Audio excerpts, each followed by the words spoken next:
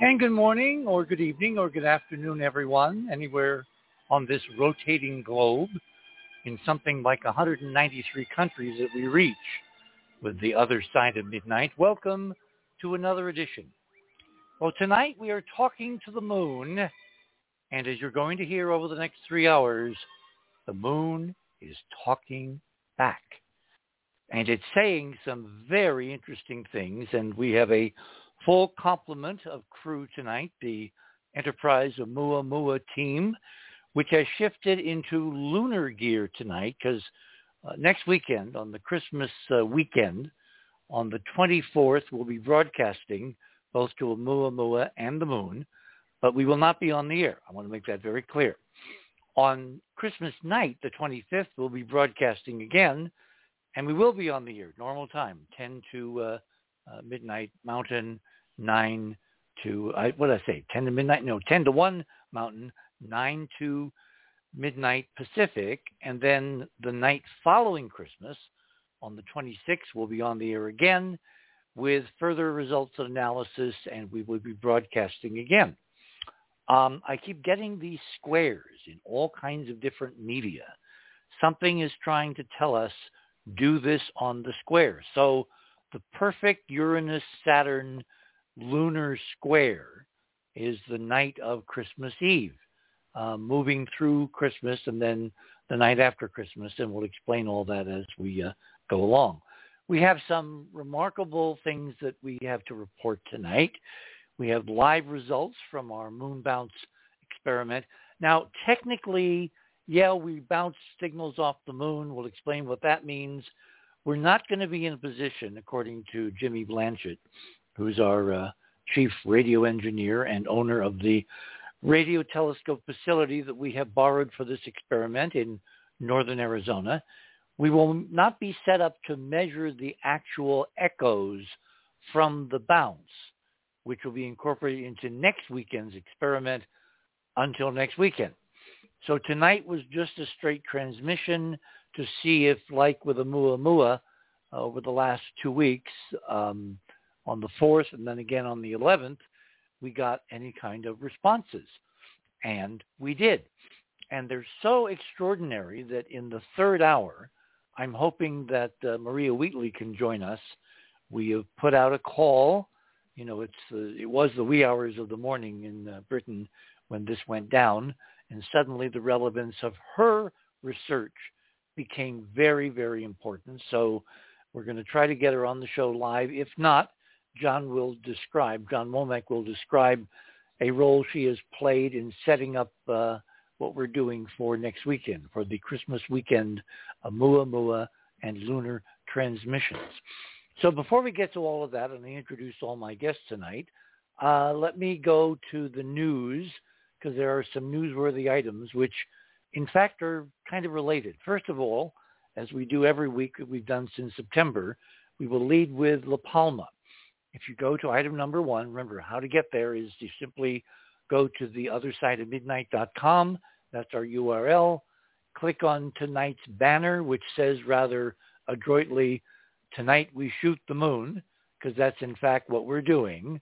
And we'll explain what we mean by that momentarily. And that will take you to the guest page. You simply scroll down. Well, actually, there's a quicker way. Right under the banner, you'll see guest page, fast links to items. Click on my name. That will take you to my section of radio with pictures. Item number 1, the La Palma link. The activity, finally, after several months, this is now December, middle of December. This all began in September. La Palma, after not breaching any activity or volcano lava or lava bombs or eruptions or outgassing or whatever, since, I think something like 30, 40 years ago, suddenly began erupting this fall in September. And the eruptions have increased. The amount of emissions have increased. The earthquake level has increased. If you go to that link and you scroll down just a little bit, let me give you some good news here, okay? Let me do this. Come on. Here we are. You scroll down and it says We'll get to the new news. The eruption levels continue at high levels with no significant variation. The lava fountaining has changed somewhat, becoming more fluctuating after late last night. But it seems that a significant decrease in activity has taken place over the last several days. Hopefully this means that the actual level of overall eruption has changed and in fact is decreasing, as one would hope, because again, worst case scenario, La Palma could be a very bad hair day for everyone. And that seems to companion other geophysical anomalies that are occurring around the world. Now, I have not actually been able to do a rigorous numerical analysis, but the overall impression, if you go to the web and just type in volcanic activity in Google or some other search engine, general planetary volcanic activity is up by a significant amount. And also, weird meteorological events are up by a very significant amount. If you go to item number 2, as you know, a few days ago, there was a major, major tornado storm of several tornadoes simultaneously across the Midwest and the South. Almost 100 people have been killed. No one tonight is now missing. All living and non-living have been accounted for. But this is a record-breaking season.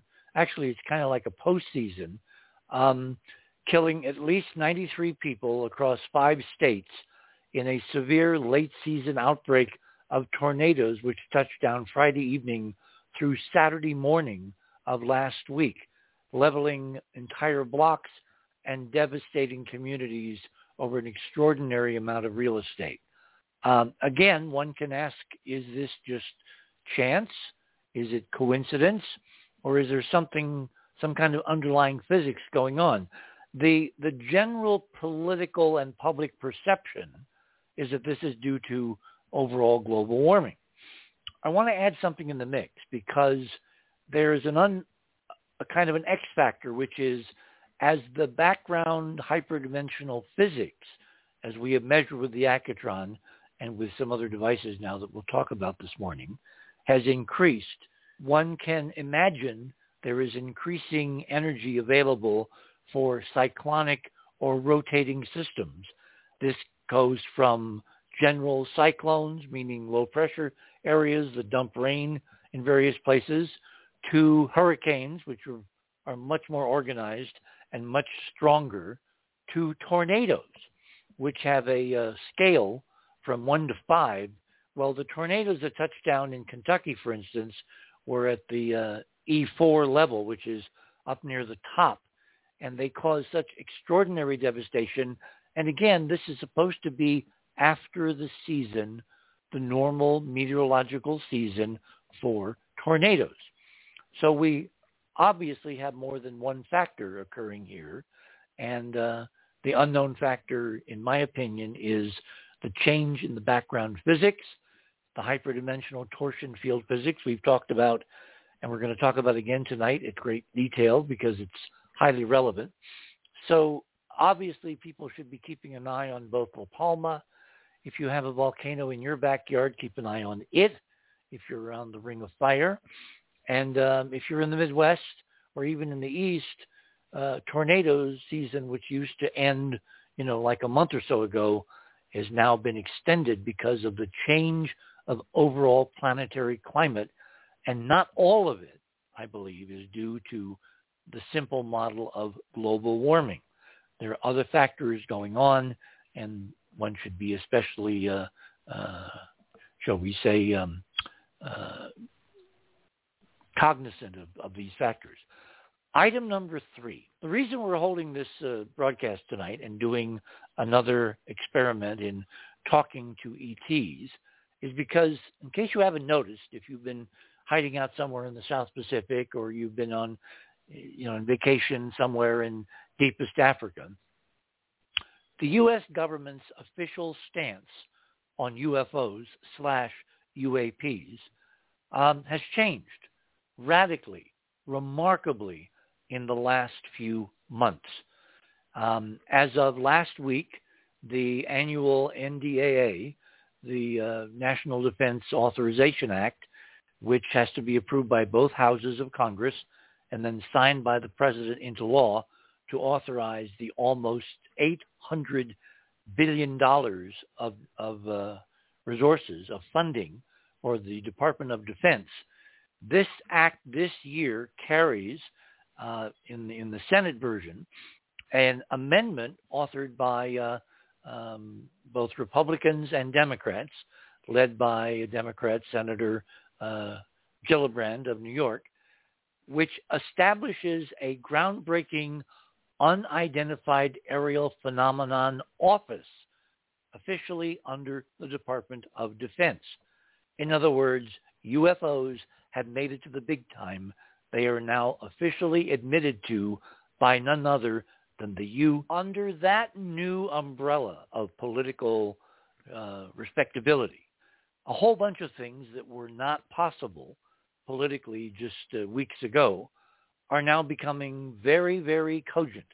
For instance, when you look at the radar data from the Princeton, which was one of the ships in the fleet that was part of the Nimitz battle group off California, the radar returns from the Princeton, as reported by the radar operator who has appeared apparently on several news shows, including a Netflix documentary, reported that the objects that they were tracking on radar were able to descend from above 80,000 feet, that's like 16 miles up, to the surface of the ocean in less than a second.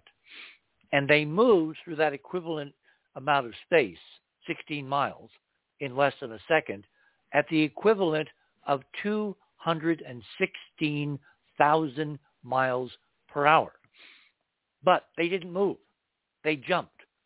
They appeared at point A in the stratosphere, 80,000 feet or above. They then disappeared there and reappeared on the deck in less than a second at an equivalent speed, if something had transited between those 2 points, of 216,000 miles per hour. I have looked at this number because David Sarita has talked about this extensively over the last couple of shows, but it wasn't until tonight, in the context of other results we got from pinging with the high power energy, radio energy, the moon, in a very interesting coded sequence that lasted about 15 minutes, I believe Jimmy told me was how long we were going to transmit tonight. It wasn't until I saw some of those results that I realized that something had been bothering me about that 216,000 miles per hour number.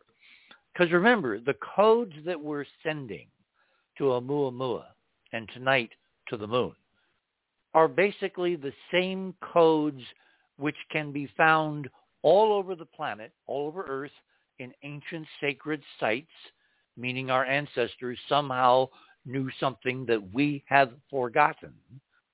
And they're also found in the major dimensions of planetary and satellite-sized bodies orbiting the sun and orbiting each other, as well as the spacing and orbital dimensions of those bodies.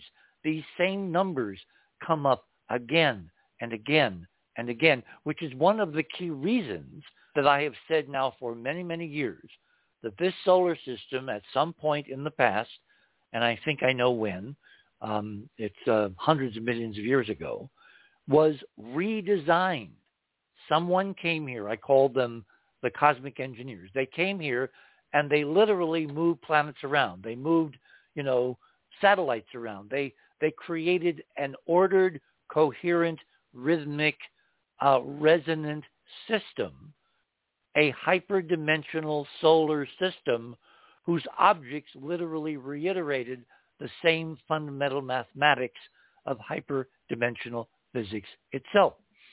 Well, as far as we know, for the first time in modern history, Earth in the form of our experiment, our Enterprise mission experiment, has sent via high-powered radio signals at the right frequency of 144.1 megahertz and 432 megahertz, this coded ancient human information back into the solar system.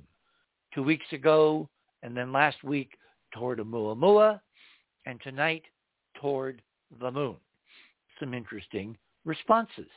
I mean, some really interesting responses. What I'd like you to do is to kind of click on item number 4. Item number 4 is a historical overview written by the participants at the time in 1946, in January of 1946, right after World War II. The U.S. Army Signal Corps, located at Fort Monmouth, New Jersey, which is just west and slightly south of New York City, decided to do a moon bounce experiment using an existing radar system, which was basically identical, except for some late modifications, to the radar system that detected the Japanese aircraft battle group approaching Pearl Harbor. It has a formal code name, I forget the name, but I do know that it transmitted on 111.5 megahertz. In other words, we're transmitting at 144.1. That was transmitting back in 46 at 111.5, and there's not much difference in the same frequency range of a high-powered receiver of the era. And of course, the amateur radio, receivers that we currently have, which are infinitely smaller, solid state, and can do all kinds of things that the clunky tube-based technology of the 1940s. We are able now, because of modern technology, to broadcast an extremely powerful signal to the moon. As I said, next weekend, we're going to do it in such a way that between the signals, we're going to listen and chart and map the echoes of the signal returning from the moon. Now, tonight, the broadcast that we sent literally returned from the entire moon, because the beam width of the antenna that Jimmy Blanchett is using is about 11 degrees. The moon is about half a degree wide in the sky, so the beam amply covered the entire moon, and the signals were reflected back from the entire visible lunar surface. This is important because for the first time in this series of experiments, the signals that we are sending into space literally bounced back and bathed the Earth in these same coded hyperdimensional frequencies. Remember, frequencies that we found with our Accutron measurements and from the work of Carl Munk and other ancient archaeologists to be encoded in sacred sites built by our great ancestors all over the world. Well, for the first time ever, those sites tonight were bathed in a reflected set of echoes containing their own frequencies, if we've done the math right, coming back from a full moon. And frankly, what I'm hoping that we might have done is to activate this ancient network of sites all around the world, which could do one extraordinarily important thing. It could raise the frequency of the planet to where consciousness, decent, simple, honest, logical consciousness once again can reign supreme. In particular, there's one monument that I'm hoping that this might accrue to, which is the Washington Monument in downtown Washington, D.C., and when we get into the program in a few minutes, I'm going to have David describe again why that particular monument could be so seminal in the current unfolding, very turgid history of the United States against an equally turgid backdrop of what's going on all around the planet.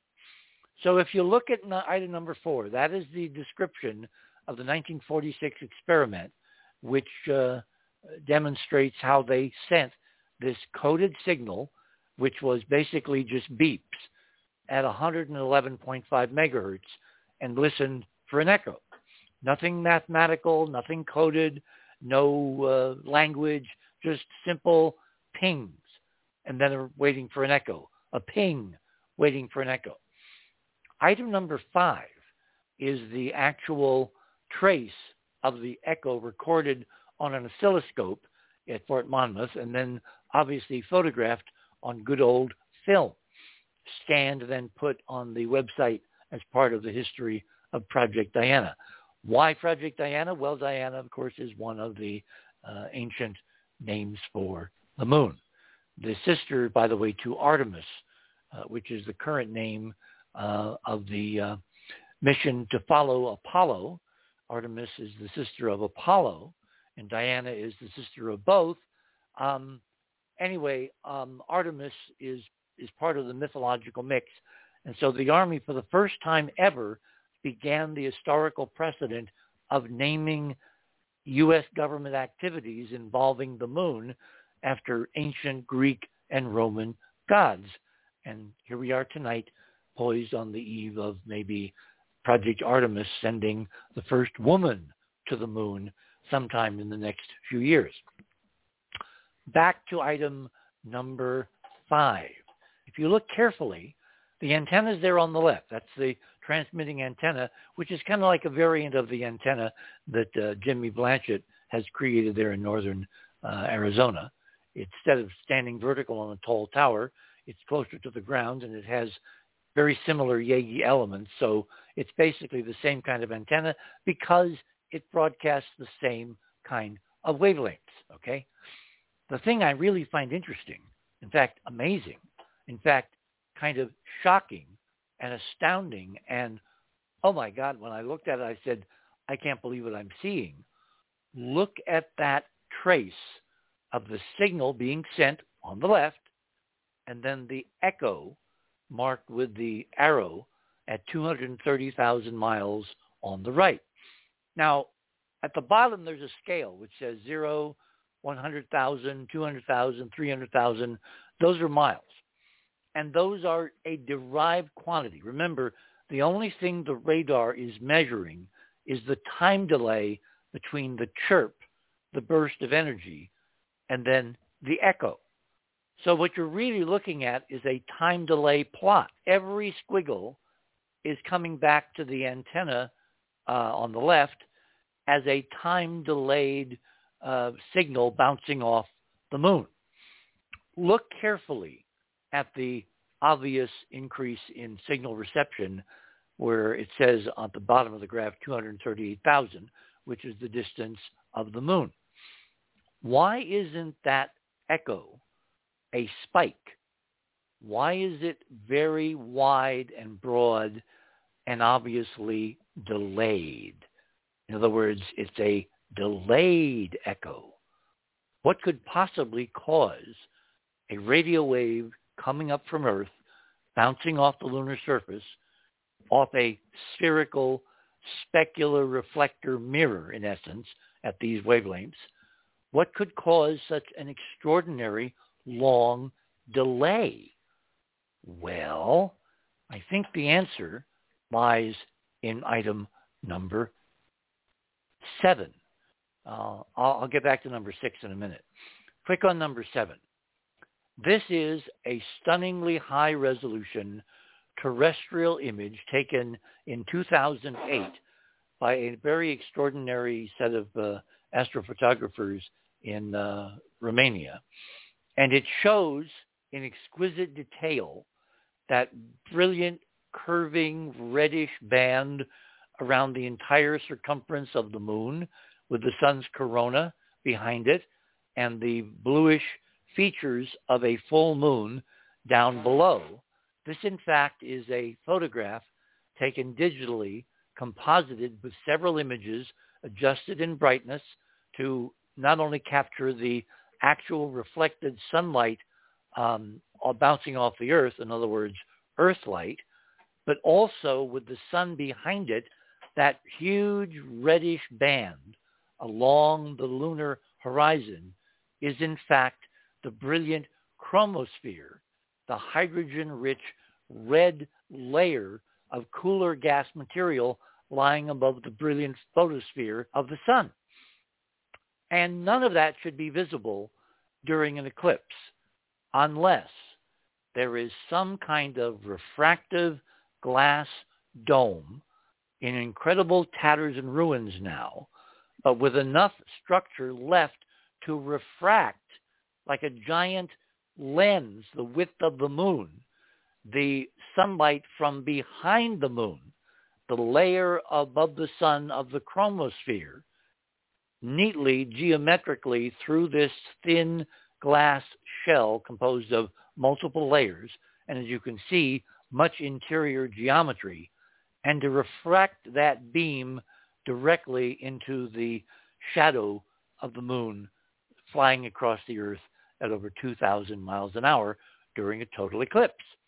In other words, because of the relative geometry of the sun, the moon, and earth, and the fact that the moon is not always at the same distance from the earth during a total eclipse, at some times in Earth's orbit of the sun and the moon's orbit of the earth, the distances line up to where this incredible, ancient, incredibly porous glass shell, whatever remains of this ancient superdome that someone built around the entire moon, at the limb, at the edge, that geometry matches, and you can see a refracted image in the glass of the sun's chromosphere 93 million miles beyond. There is no way that this can happen unless there is an active optical dome literally above the moon. Well, if you go back now to item number 5, that extended pulse, the purported echo from the Project Diana moon bounce experiment in January of 1946. The reason that pulse is so wide is because I believe Army's radio signal sent as a short quarter-second burst got to the moon, bounced around inside the remains of the ancient glass dome, which is doped with some kind of metals, so it is like an artificial ionosphere. It has conductive elements. And the extended leakage of that echo back toward Earth after it bounced around countless times, that echo is what is detected on that Project Diana trace. And so if this is true, next weekend, literally next Saturday and Sunday night, and of course on Friday night, but you won't hear it because we won't be on the air, what we're going to do is to try to measure with modern technology the literal echoes that we can detect with Jimmy's equipment from the ancient glass dome around the moon.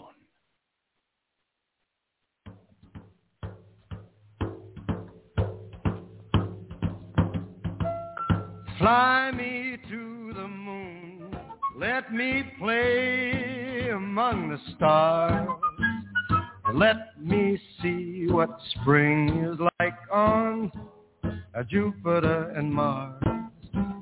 In other words, hold my hand. In other words, baby, kiss me. Fill my heart with song and let me sing forevermore.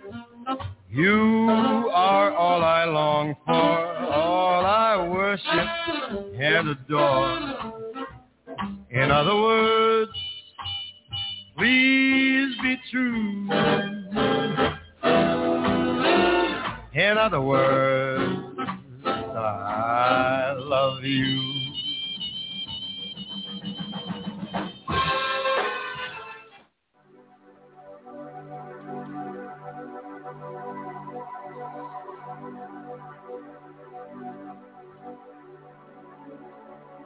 Well, I think you're looking with this Great Reset, you're looking at Mr. Globaloney's efforts to move everybody into a cashless society, which, you know, like it or not, that's a one-way mirror, folks.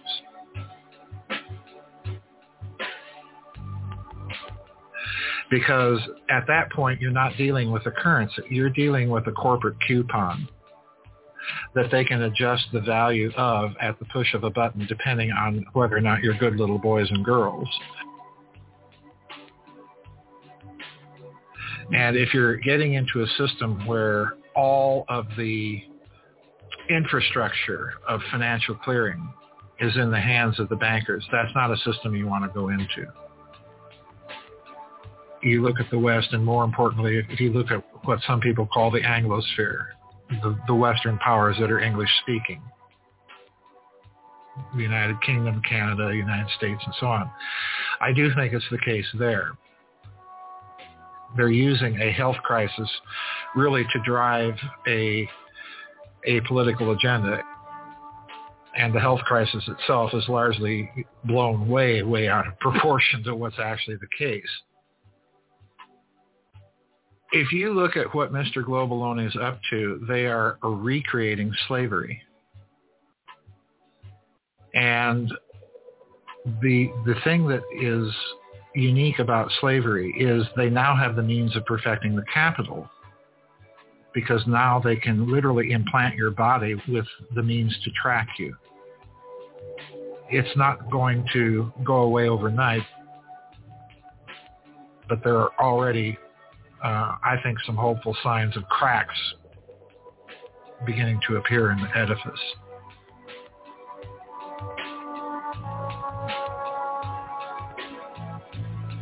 This is Joseph P. Farrell, and for all the news the media doesn't like you to hear, tune in to the other side of the news.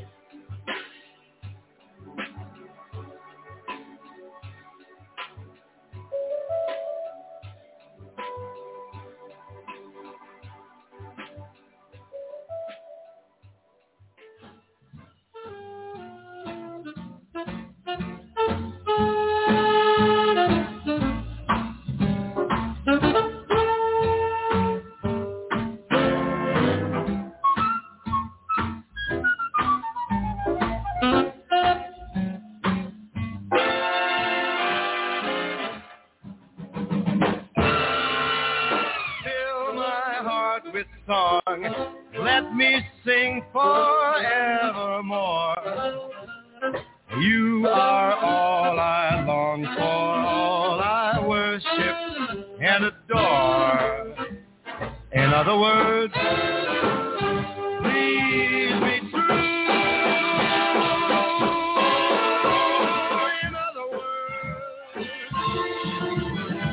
In other words, I love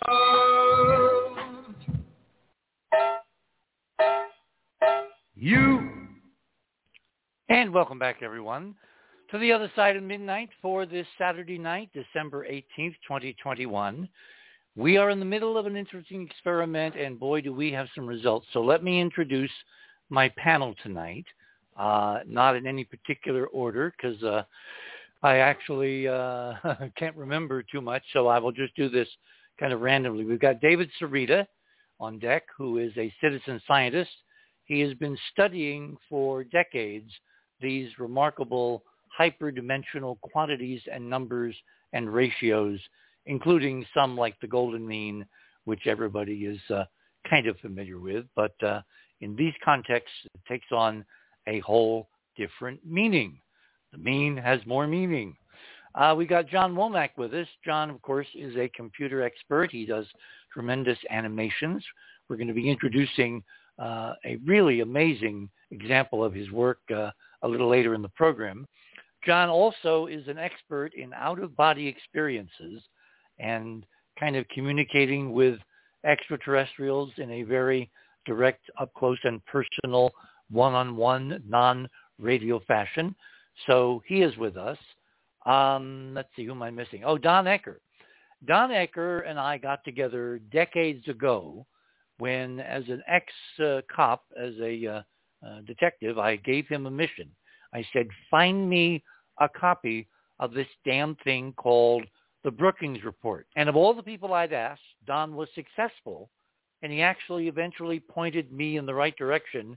And this, of course, has become a kind of a staple of the Enterprise mission history, where we now have a logical reason for all aspects of the cover-up for the last 50-plus years of NASA's existence. I wanted Don on tonight because in addition to being heavily involved in the current UFO/UAP activity, he also, as part of a publication, it has changed its names a couple of times, so I will let him describe under its current name what it is and what it covers and why it's important. Because as we move from, we're all kind of guerrillas out here in the hinterlands trying to get attention on something important, to where the government finally says, okay, it's real. Now we're going to take control. Remember that line in Close Encounters where some technician says we're taking control of this conversation now? Well, part of the reason that we're doing these experimental broadcasts and trying to literally open hailing frequencies with whoever is out there is because I don't trust the government to tell us, even now, in this new paradigm, the truth. I trust that they will tell us part of the truth. They will tell us a self-serving truth. They will tell us a warped, manipulated, and, somewhat, abrogated version of the truth. But they may not want to talk about the really interesting stuff which comes hand in hand with the entire history of the UFO phenomenon. So it's people like Don that I think are going to be very important in keeping us in the next weeks and months and years honest on the subject. Let's see, have I forgotten anybody? We're going to hopefully be joined by Maria Wheatley a little later in the morning. We have put out a call to her because we found something so amazing tonight that I felt that it was really important that we get her on the program to get a kind of a live reaction and some background. And I won't give away what we found because I'm going to let David do that. I think that kind of takes care of all the introductions. So without further ado, let me open the mic and invite you all back to the other side of midnight for this very historic December 18th, 2021. Oh, and I'm sorry, I must interrupt. Ron Gerbron is also going to be joining us probably in the third hour. So, David, why don't you start and describe what we did and what you tracked? Because tonight we had 3 receivers located literally thousands of miles apart, which all got the same return response. 2 of them were able to be recorded. Yours, and then Keith Morgan had one just outside Washington, D.C. My radio is sitting in the pyramid upstairs. I cannot move it downstairs to record, so I simply observe the activity, and by next weekend, I will be able to record. So, David, you're on deck. So first, I just want to do a correction on the USS Princeton and Nimitz. There's 2 separate cases. One where the radar said from above 80,000 feet. Okay.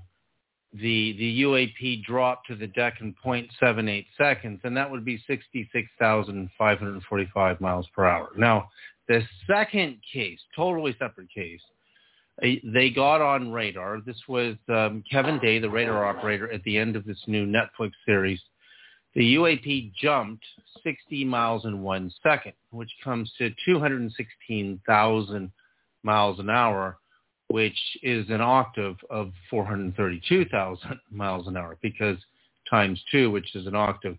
So the reason those numbers are important, the 216, the 432, is because you're going to start to see a pattern in what we did tonight, and you're going to start to see a pattern where you're going to see these 3 or 4 sets of numbers where the decimal slides to the left and the right, but you're going to see the same numbers everywhere. So what's amazing, what Richard said earlier tonight, is that the moon is a function of the 216 because it's 2,160 miles in diameter. Miles. So that's okay. So times 100, you have the 216,000. So there you go. You see what I'm talking about. Now, well, let me stop you there, because my initial assessment of the appearance of UFOs zipping around two battle groups was, it was one military talking to another military, kind of like, mine is bigger than yours, that kind of thing. Mm-hmm. But as I went through this data, particularly some of the things that you brought out, like where the Princeton saw it disappear at the same latitude north of the battle group as is the latitude of the slope angle of the Great Pyramid, I began to wonder, were all these activities in fact a tutorial over what everybody anywhere in the universe has to know? The way to get Earth's attention is to threaten its military, and then people will take it very seriously, which of course is in fact why we now have a UFO office officially established under the Department of Defense. Many, many years, but it worked. But as that part of that tutorial, they seem to be talking about the same fundamental physics and the constants and the numbers and the frequencies and the geometry as has been laid out in ancient sacred sites all over this planet for literally thousands of years. So it's like they, whoever they are out there, tooling around in, high-tech spacecraft, apparently are trying to connect us back to our own heritage, which is laid out in all kinds of ancient ceremonial sites and key places on the planet where the physics resonates, as I've measured with Robin with the Accutron. So that's the backstop to tonight's results. It is. So it's important to establish, and this is Jimmy Blanchett and my discovery, that you take 432, so which is again 216 times 2, which is an octave. You get 432 times 100,000, so we're in 10 base math here, equals 43,200,000. Now you divide that by the master number. Remember, tonight we transmitted at 432 megahertz and 144.1 megahertz. So watch what happens here. 432, which is one of the numbers we transmitted at tonight to the moon, times 100,000 is 43,200,000 divided by 144.1 equals the speed of light in metric. Again, the speed of light has a slight variance every time they measure it, but this produces 299,791.811 versus what we use today is 299,792,458. So now watch how incredible this is, because when we relate that again to our moon's diameter, which is a function of the 432 because it's 216, and then the Kevin Day's radar data, shows the UAP jumping 216,000 miles an hour, 216,000 miles an hour is a function of 432, and 432 to the 144.1 is a function of the speed of light. Now, the Great Pyramid of Egypt, it happens to be its north latitude, you convert to degrees, minutes, and seconds to 10 base decimal, is the speed of light, 100,000th the speed of light. So you take 299,792,458, but then you move your decimal to 9 point, and you continue the function. You have an expression of a 10 base fraction of the speed of light for the location of the Great Pyramid of Egypt. Now note, again, this was in the series Unidentified Inside America's, UFO program. This was, again, the radar data from Kevin Day showed the UAPs disappeared just north of Guadalupe Island at the same north latitude as the Great Pyramid, which is a function of the speed of light in the decimal, right? So you start to see this pattern of these numbers. So tonight, what is utterly astounding is when, Jimmy did the moon bounce, I followed the instruction. I turned on both of my radios, one tuned to 144.1 megahertz, and the other at 432 megahertz. Now, normally, when I turn on my radios, I don't hear much at 432. Most of the chatter in my location, which is in the middle of the nowhere, is on the 144.1. So I'm going to play. You can hear the sound of what happens. So when the radios start chirping, I use this frequency meter app, which allows me to take a picture in a fraction of a second of all the frequencies jumping on the screen. Now, if you go to my items tonight on your website, you come to item number 1, you'll see a picture of the number I detected as a frequency is the speed of light in metric, again with the decimal just moved over. And this blew my mind to such a degree that what are the odds that what you think is static, they're sending back the same functional number, again moving the decimal over, so it appeared as 299.7.99. So that's the speed of light today to an accuracy of 99.997%. So that's how phenomenal that response is. There's no way in billions of calculations, the odds that I would pick up that number on my frequency meter, I mean, forget about it. Forget about it being chance. But this is what it actually sounded like.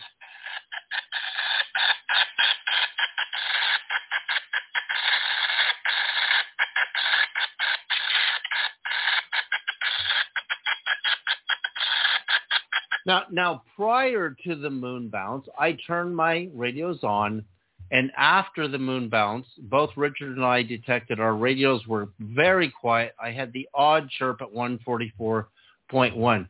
But it took about 10 or 15 minutes, and my radios went crazy for over a half an hour. And so I did this technique of using my frequency meter app to take, it's like there's so many numbers jumping out of what appears to be like that kind of stuff. But what you find when you look at the numbers is they're not, it's not just noise. In other words, it's not just static noise. It's not just hiss.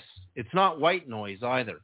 There's very specific numbers that are throwing at me. Now, this one number that I captured, although I didn't get a picture of it, it's a remarkable number because it's a perfect function of the 144.1 times the number 56. So the number I saw on my frequency app was 8,069.6. So I said, is that a function of 144.1, right? Is that a ratio of 144.1? And it turns out it is. If I divide that by 144.1, I get the number 56. And Richard immediately knew what that meant, right? Oh, this is so serendipitous because that number, 56, is literally physically encoded in the outer circle of something at Stonehenge called the Aubrey Circle. There are 56 holes in a circle inside a set of stones and outside the other set of, the blue stones and the sarsens and all that. It's part of the architecture of this ancient monument, which we now know from the work of Gerald Hawkins back in the 1950s and 60s, was an ancient multi-thousand-year-old celestial, solar, and lunar observatory. So what these guys are doing tonight, whoever's answering our moon bounce, using the exact frequency that we sent to the moon for about 15 minutes repetitively, they reflected to us or transmitted to us a set of frequencies that his meter captured, which resolves down to 56 Aubrey holes, which none other than Sir Fred Hoyle, remember Chandra Wickrama Singh's very good friend. We've talked with Chandra many times about, Sir Fred and their relationship. Fred Hoyle proposed that the 56 Aubrey holes were actually markers where a stone would be moved 2 holes per day around in a circle counterclockwise to mark literally the phases of the moon. So you have this interlocking set of connections, which to me says very straightforwardly, high-tech 21st century, humans are sending for the first time ever in modern history the right numerical hyperdimensional codes.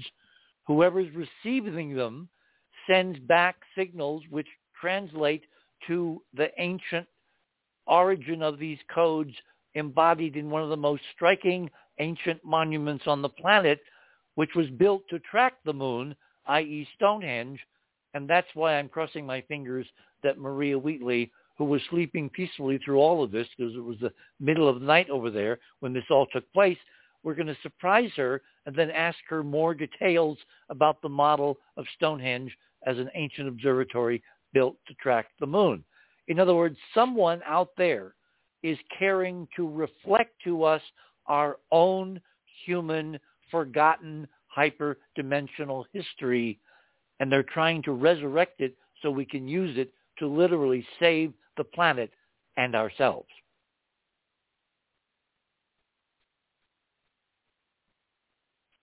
Did we get her? Did she come on, or no? She's coming on in the third hour.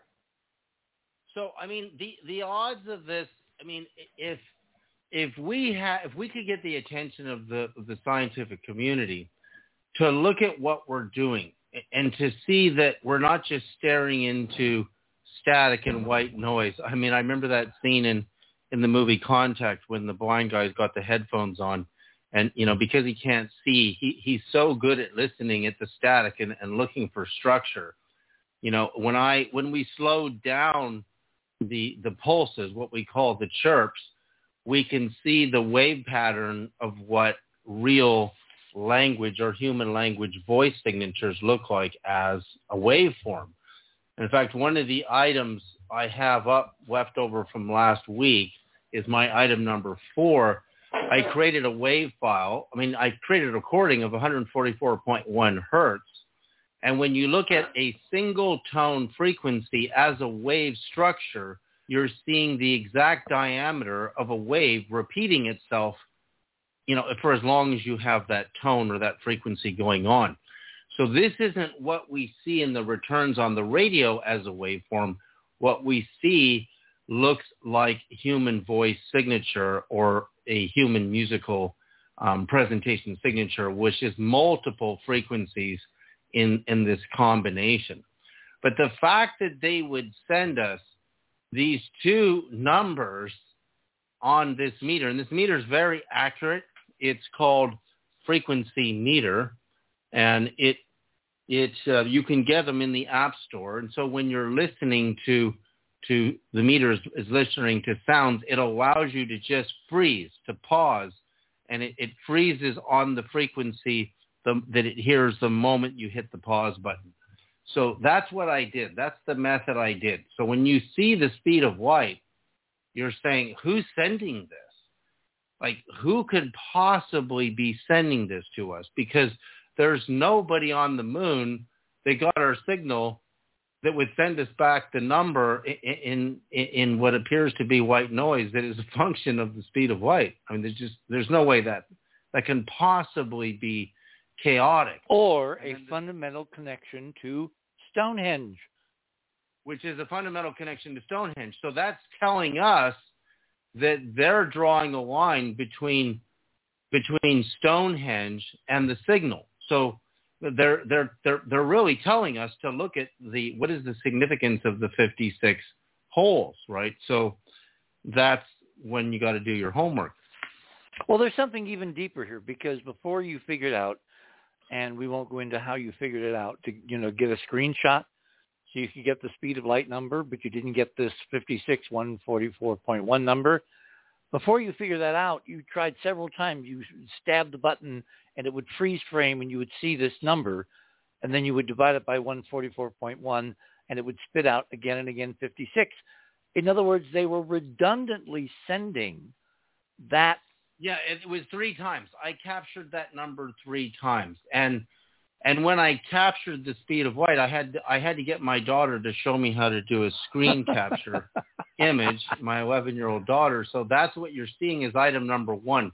So that's the technique I'm using. The other technique is much harder, actually, where you take your wave file and you run your cursor along, and it produces numbers as frequencies based on the wavelength. It's scanning itself over. So this way I get a digital readout using this technique. But you've got to do it a lot, and you got to look at a lot of numbers, because when you're hearing those chirps, don't think it's the same frequency and the same chirp repeating itself. No. I mean, I have a lot of experience doing this. It's not. They're sending tons of different numbers. So, and again, if you were to learn this language of numbers and you see a number like 216 or 299, 790 something, you're looking at the speed of light in metric. And so when your mind is trained to look for numbers, you immediately go, aha, I know what they're saying. So they're speaking this language of mathematics to us. Well, which means there's somebody there. What's even kind of funny about this, it's like they're these super advanced technological beings, civilization, whatever, right? And we know they have mastered faster than light travel, because 2 weeks ago the UFOs showed up as we're broadcasting to Oumuamua, showed up a couple of minutes after Jimmy started broadcasting, and it takes 3.69 hours for a signal to get to Oumuamua, and if they started back immediately, 3.69 hours back. So we know that faster than light vehicle, transfer is possible, and by metonymy signals. Tonight, they deliberately sent us a coded speed of light as we've measured it to basically say, hey, you primitives, we understand you're using primitive radio, limited to the speed of light. Okay, we get that. Here we're showing you we get that. And maybe the tutorial will, in future weeks as we decode this stuff, because we've just begun to work on it, and we've been talking to some people outside.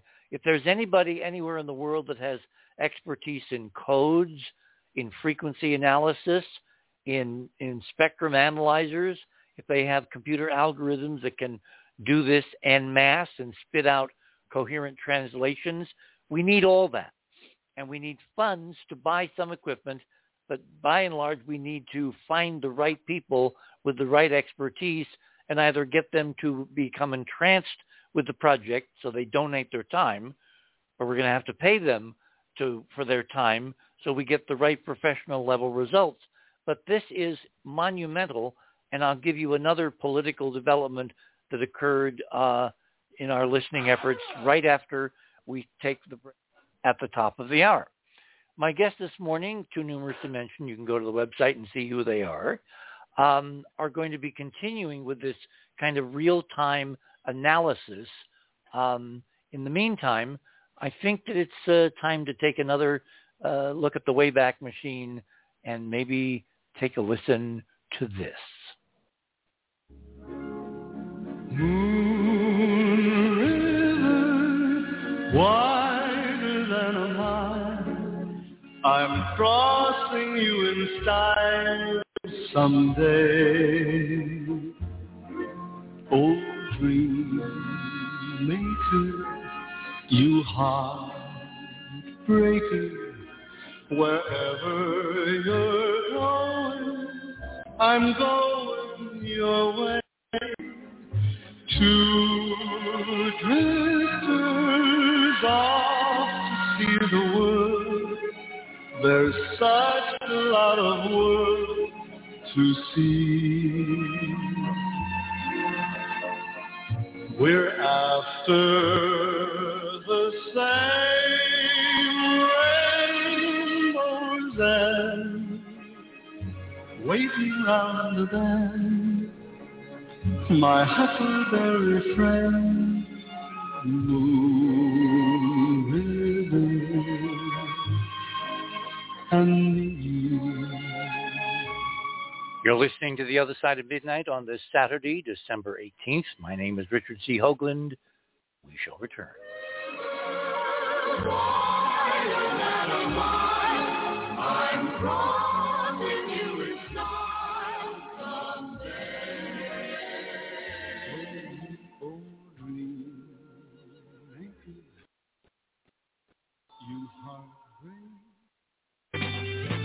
TheOtherSideOfMidnight.com.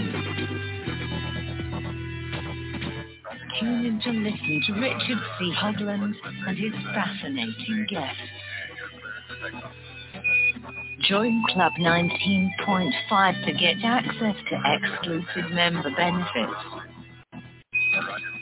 Listen to past episodes anytime on any device. Search the archives of over 180 episodes. Membership costs $9.95 a month, 33 cents a day. Support the broadcaster to provide you with the most interesting conversation available. Talk radio at the cutting edge of science and thought. TheOtherSideOfMidnight.com.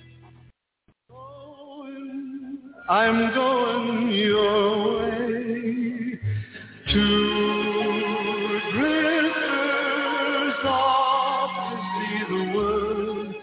There's such a lot of world to see. We're after that same rainbow's there, waiting round the bend. My huckleberry friend, Moon River, I'm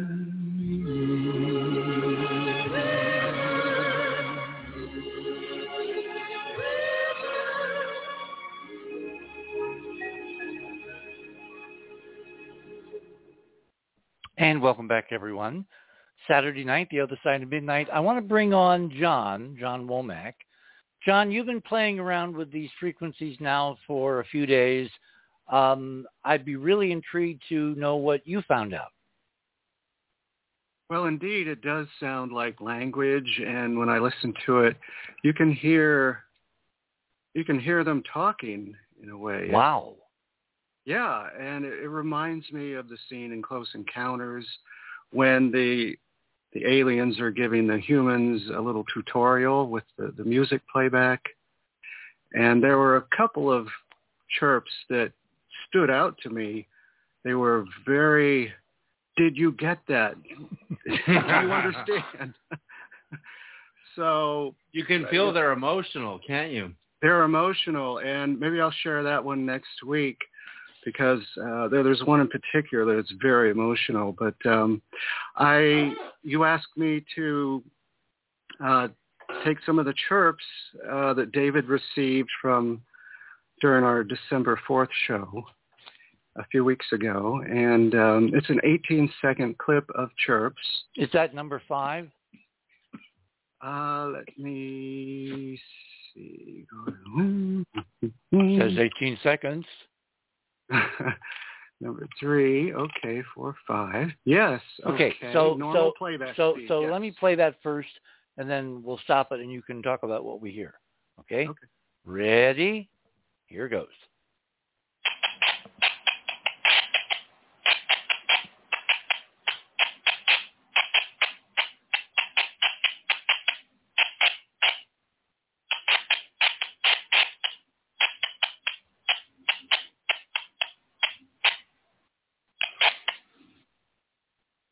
Okay. Now, do we want that last little chirp you heard was what I mentioned before. It was just really emotional. Like, did you get that? It was that kind of feeling. So should we play the slow down version next? Yeah, let's listen to that. Okay. Just all right. Here we go.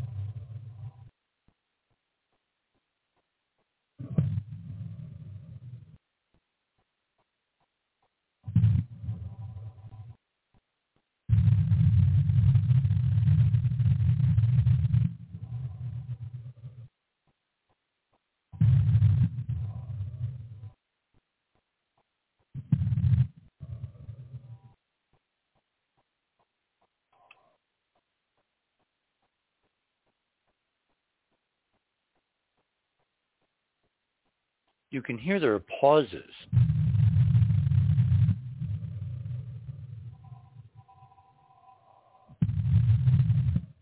Okay, it goes on like that for another minute. So, John, what do you think we're hearing?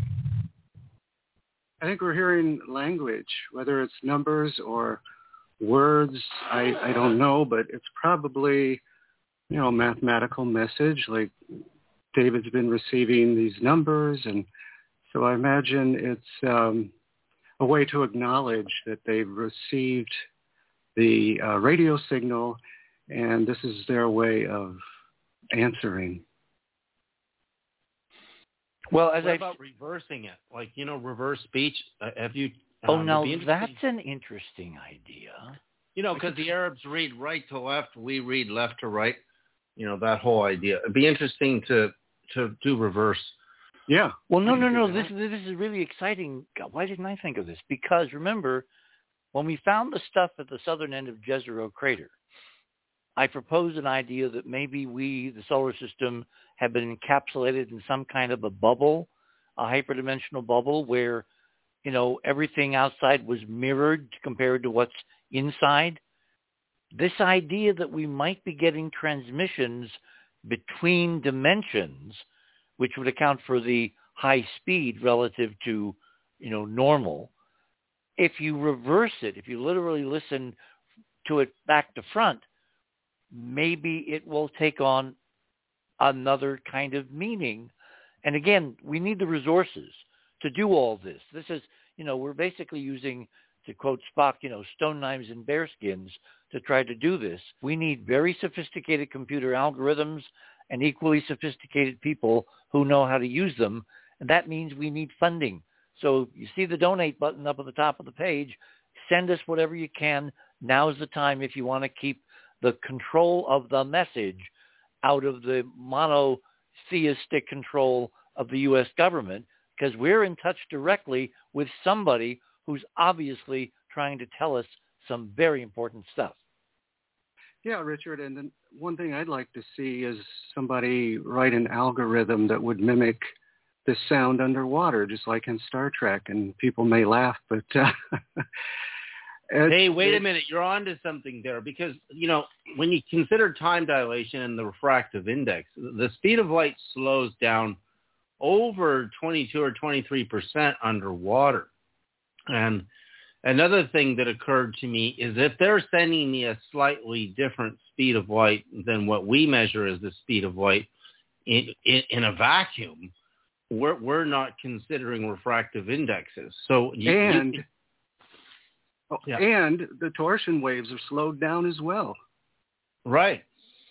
Through water.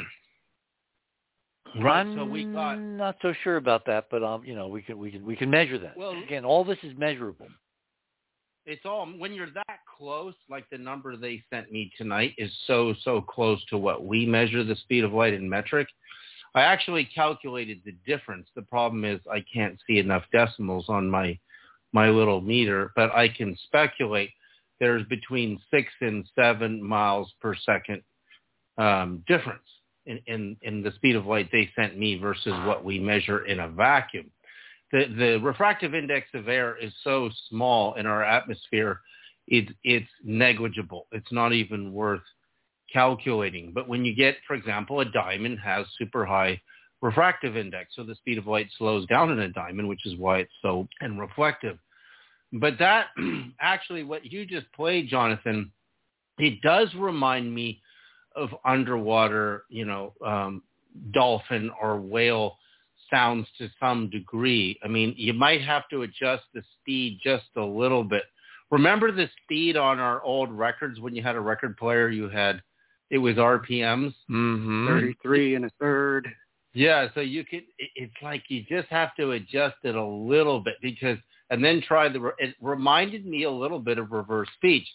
That's a brilliant idea to reverse it, because if we are in a mirror pocket universe, think of, the Phantom Zone and the Superman, movies, playing it backwards, like John Oates' detection of reverse speech in consciousness, could be the key to understanding so much more. Wow, what an idea.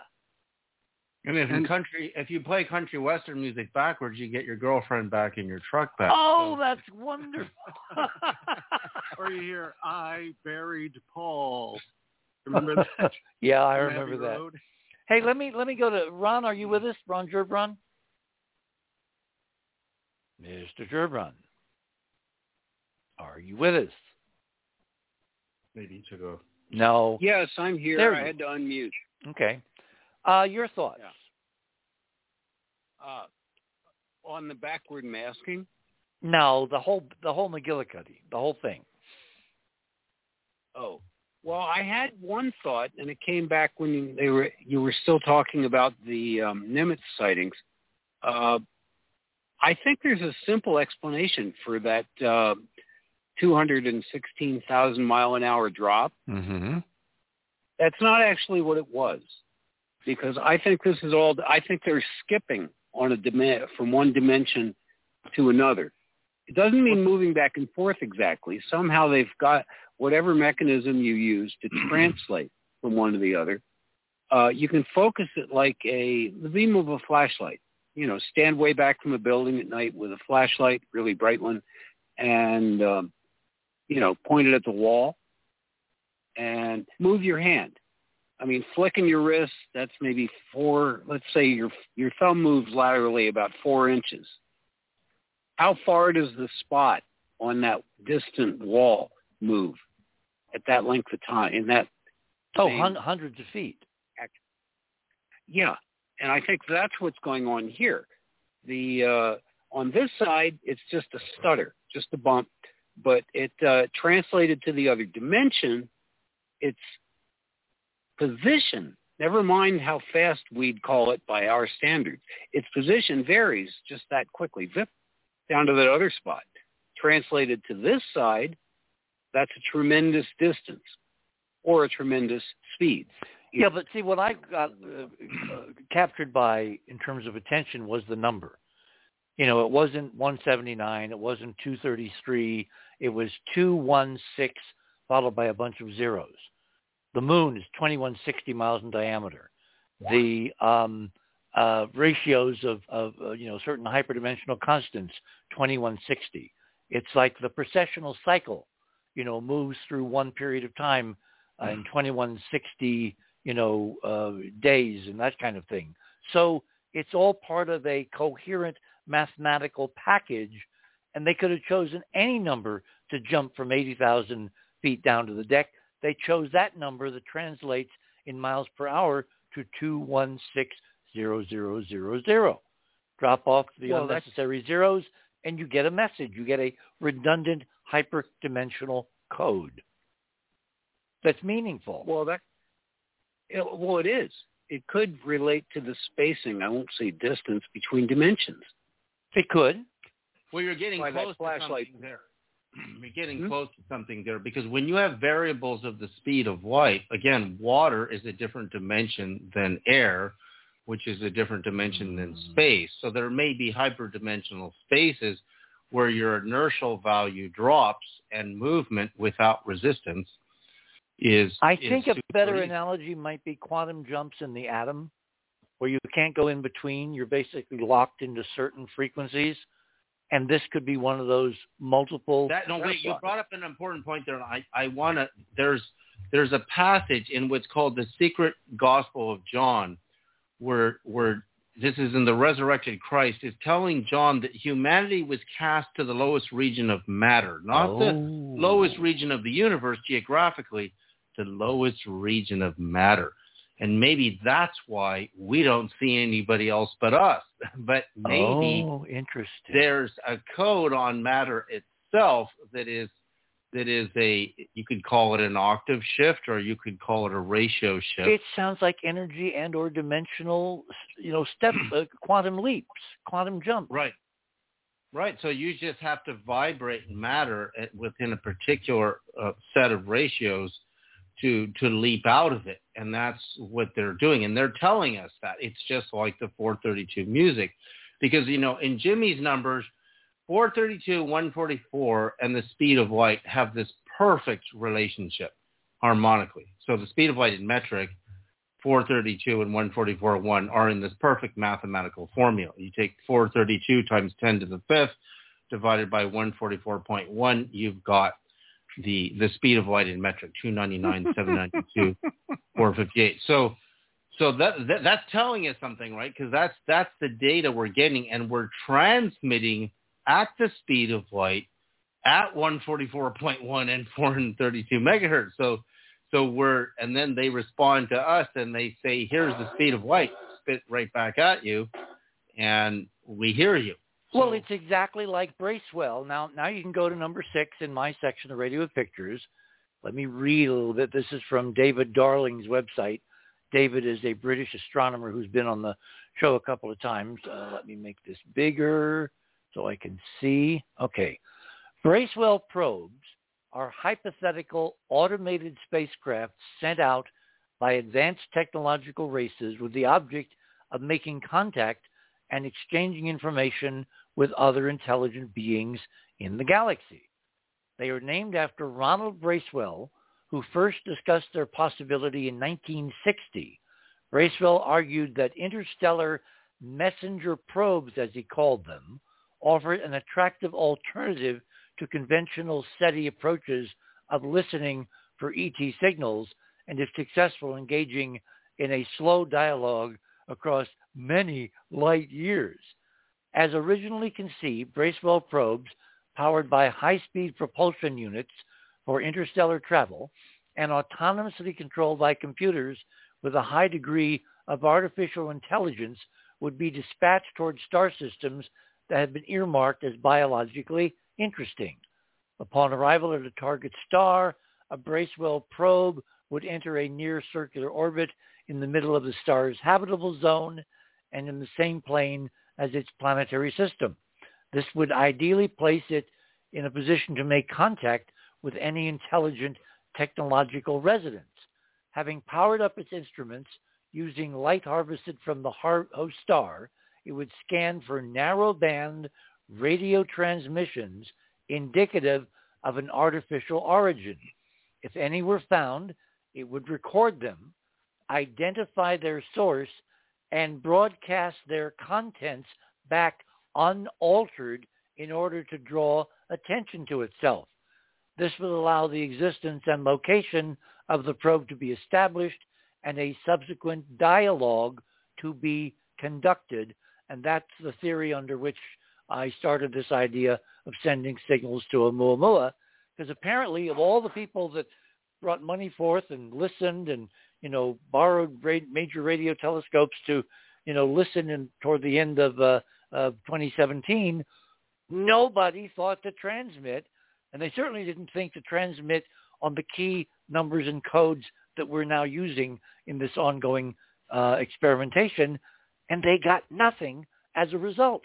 It's like Oumuamua sailed through the system, said, well, there's nobody home because they're not translating on the right frequencies, and it just kept going. So what do you think could happen next, guys? Well, it's definitely hitting it with the right code, and that we see the data on the golden ratio in Oumuamua as well. And I want to bring this up because this is remarkable data. This is, again, against all odds. So when you're looking through Fibonacci's sequence of numbers, 0, 1, 1, 2, 3, 5, 8, 13, 21, 34, 89, 144, right? So 144 is a Fibonacci number. And I when I first heard about Oumuamua, this was kind of like a fantasy of mine. I thought, what if it's Noah's Ark? Because the Bible says the ark never touched the earth, which means it wouldn't have touched the water either, because the water is part of the earth.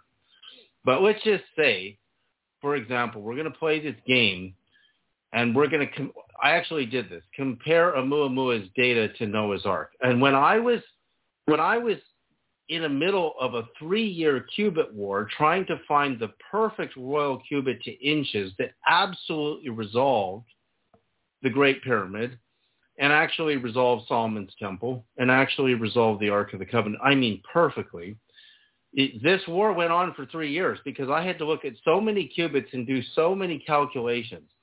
And there's an archaeologist named Ron Wyatt who measures the remains of Noah's Ark on Mount Ararat. And this made world press. And because it came to 515 feet, because people were attached to the wrong cubit, they said, well, that couldn't be Noah's Ark because, it's a different, that wouldn't be the cubit we use, right? But if you look in the book of Ezekiel, God tells the prophet Ezekiel to use a cubit plus a hand, which is the royal cubit, not the common builder's cubit. Now watch what happens, because I'm going to show you data on Oumuamua that shows the golden, what's known as golden number, which is 1 to 1.6180239 or 618, which is the portion of beyond the 1 to 1 ratio in a cube. So Noah's Ark being 300 cubits, you finally come to the perfect royal cubit, which is 20.601 inches per royal cubit times 280 cubits gives you the exact finished height of the Great Pyramid of Egypt, according to Peter Le Mesurier, is 480.69 feet. So when you come to Noah's Ark, watch what happens. You just get out your calculator. You're not going to believe what you're going to see here. 300 cubits times 20.601 inches is exactly 6180.3 inches.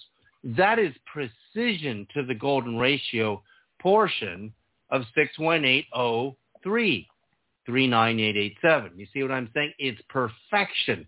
6,180.3 is a decimal function of golden number, which actually comes to 515.025 feet, which is what Ron Wyatt found the remains of Noah's Ark on Mount Ararat, 515 feet. He wouldn't see the 025 with a measuring tape, but that would prove that the cubit that was used at the time of Noah is the 20.601, which gives us the golden ratio in inches as golden number. Now, when Oumuamua came to its closest distance to Earth of 24,200,000 kilometers, and the Earth to the Sun astronomical unit distance of 149,597,870 happens to be a ratio of 1 to 618, which is your golden ratio, your golden number with the decimal moved over, which is just a 10-base function going left to right. Now, when we tracked on the online tracker, which seemed to change velocity, which I don't know how they're doing this. Well, it's all a predetermined calculation. They're assuming that hang on.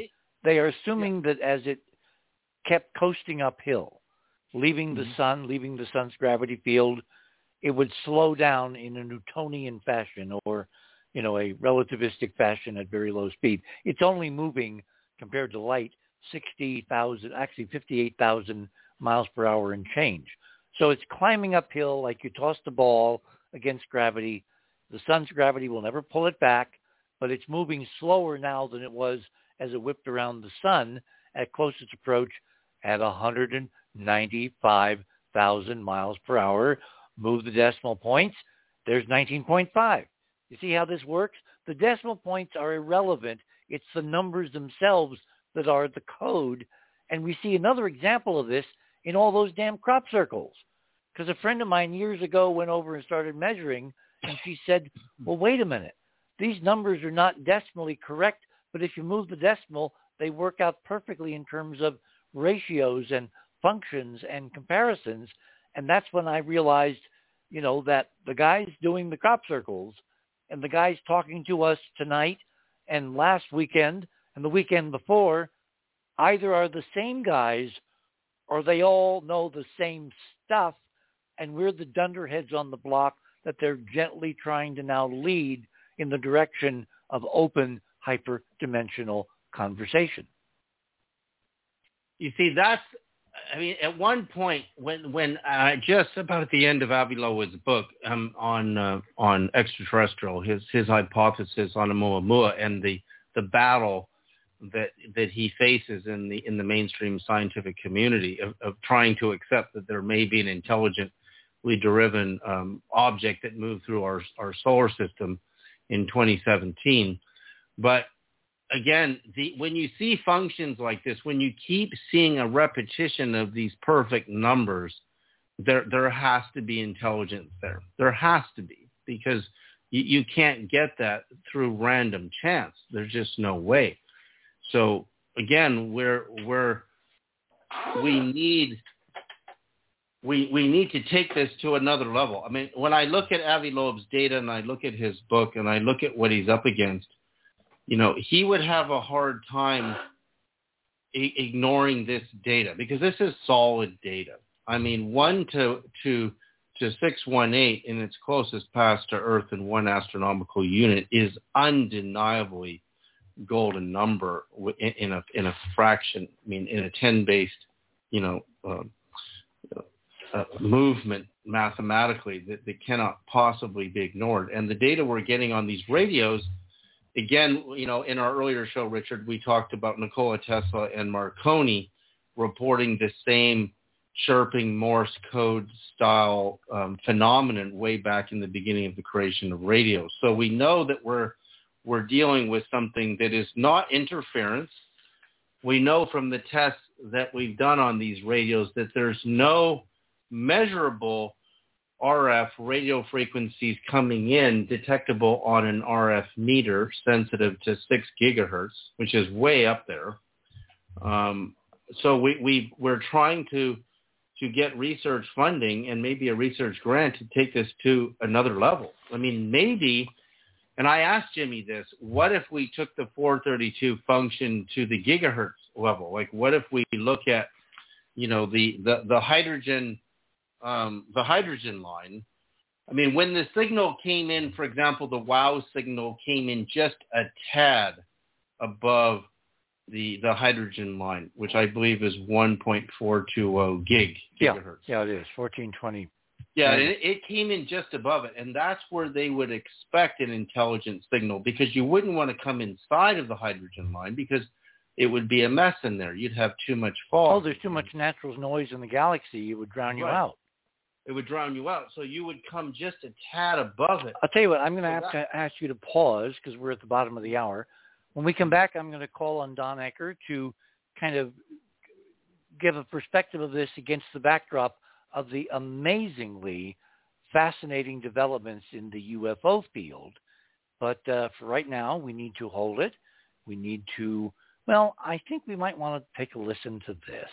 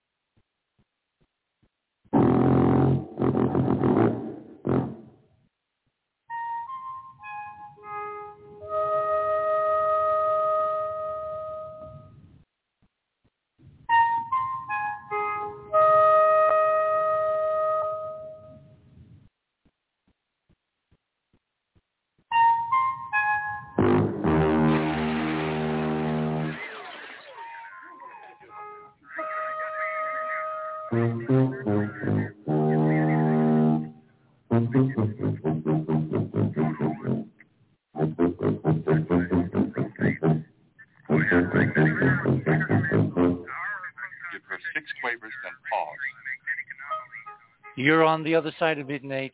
My name is Richard C. Hoagland, and as I say in the film, this could be the first day of school.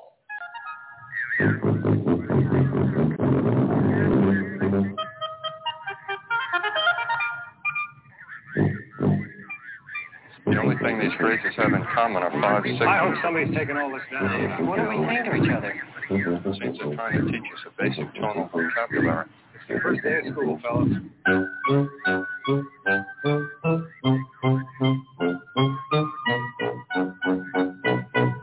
Take everything from the ladies. All of our pattern yoga.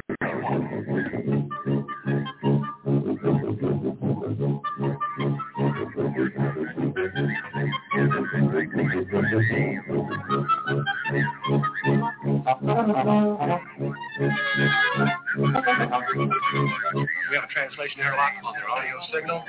We're taking over this conversation now.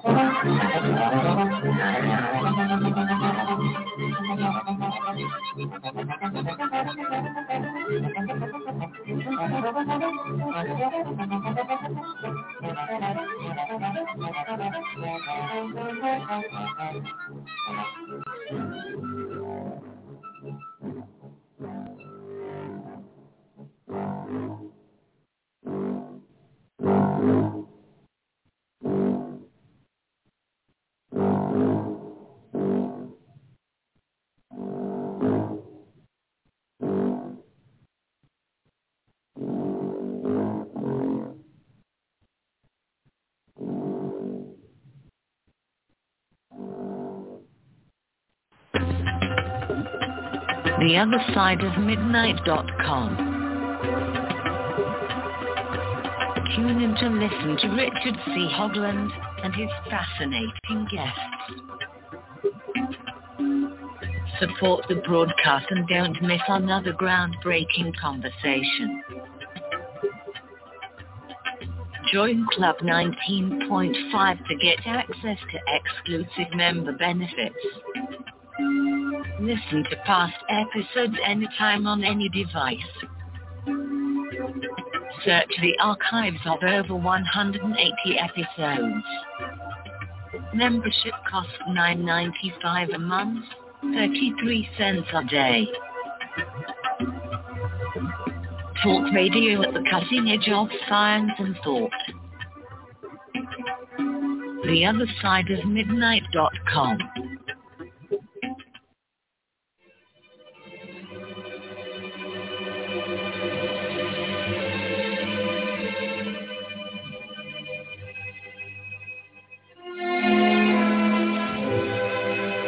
Moon over Miami, shine on my love and me, so we can stroll beside the road of the rolling sea. Moon over Miami, shine on as we begin a dream or two that may come true as the tide comes in. And welcome back to The Other Side of Midnight for this Saturday night, December 18th, 2021. We're in the middle of a moon-bounce conversation because tonight we opened up hailing frequencies with the moon, and we received all kinds of really interesting signals in return. Unlike December 4th, no, we didn't see UFOs. It was very bright, Jimmy says, against the moon, so maybe they're on the video, maybe they're not. We'll know in the next few hours. But what we did get, and what David and John have been describing, is very complex radio transmissions. And I even have to qualify that because it turns out it's not exactly radio, and we'll get into that later in the morning. So yes, moon over Miami, over the entire night side of the Earth on this full moon night in 2021, when we send signals, hyperdimensional signals, and somebody is answering in code, like indeed it is the first day of school.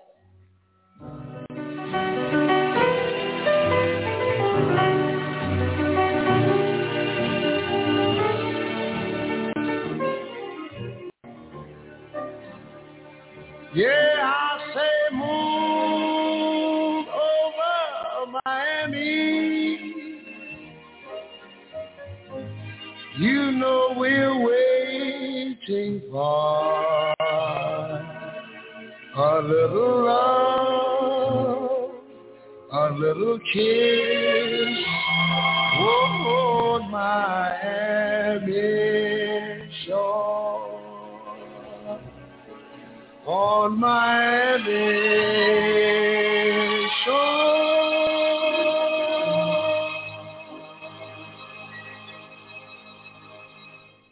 And welcome back, everyone.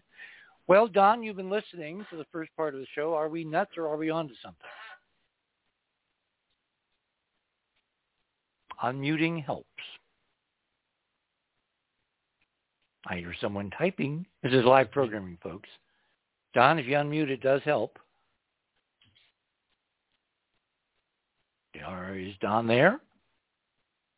I do not hear Don. That's very weird. Okay, while we're trying to get Don back, why don't we go back to David, and we'll talk about what we're hearing. Well, I want to point out something interesting, and it goes back to the idea that there's no way an aircraft could do 216,000 miles an hour, because that comes to Mach 281.51. So you can't imagine, like, even a meteorite doing 45,000 miles an hour is disintegrating in the atmosphere. And you can't imagine anything moving through the atmosphere that fast. But how fast did you say Oumuamua was at its peak again, Richard? 195,000 miles an hour as it made the turn at perihelion around the sun. God, that's close to the 216,000 miles an hour. But 195,000 is 19.5. In other words, it's another part of the hyperdimensional tetrahedral code. And all of this can't be accidental, because each of these parameters depends on angle of approach, 33 degrees, remember, with the plane of the solar system. I saw that, the 33-degree approach, which is remarkable in itself. That's another proof of non-accidental, very planned angle of approach. But David, these ships are in flux. They're not, I don't think they're material, No, you're getting a radar return. So you're not going to get a radar return on just a light spot. And I know the theory you're saying I'm in agreement with. They're not moving through the atmosphere. No, they can't. You can't move that fast. But if you're getting a radar return, there's... Well, wait. You might be able to with this kind of advanced technology, but you'd get one hell of a shock wave. That's right. No, that's the other thing that's problematic in these massive hyperdimensional sudden accelerations of the UAPs. The shock wave with traditional propulsion behind it would destroy everything behind its path. Mm-hmm. Because you can't suddenly accelerate to even 40 to 50,000 miles an hour. And some of the more conservative velocities of the UAPs were in the range of 25,000 miles an hour, which is too conservative for the radar data. I mean, they're not doing the calculation. There's 5,280 feet in a mile. Just do the math. If you know how many feet per second it went, divided by 5,280 feet per mile, you know how many miles per second it is. Times 60 is miles per hour. So one of the things that was interesting in the press is Congress went into this whole debate in the Pentagon into whether the Chinese could be going Mach 5 with a hypersonic, aircraft when we're nowhere near Mach 5. We're Mach 281.51. And then if you go to your 66,000 mile an hour, which is based on the first radar data we got, dropping from above 80,000 feet in 0.78 seconds, is over 66,000 miles an hour, divided by the speed of sound, 767.269, that comes to Mach 86. So why was the press so stupid in turning this story into the Chinese and the Russians are going Mach 5 when we were going Mach 4, 5, and 6 in the X-15? And in fact, Major Bob White, this was in Time magazine, described a rectangular craft outside of his window that was the shape of a piece of paper, and he's going Mach 4 or 5 at least in the X-15, and there's this non-aerodynamic object outside of his window. Well, they had to tell him he was hallucinating because, this was in Time magazine.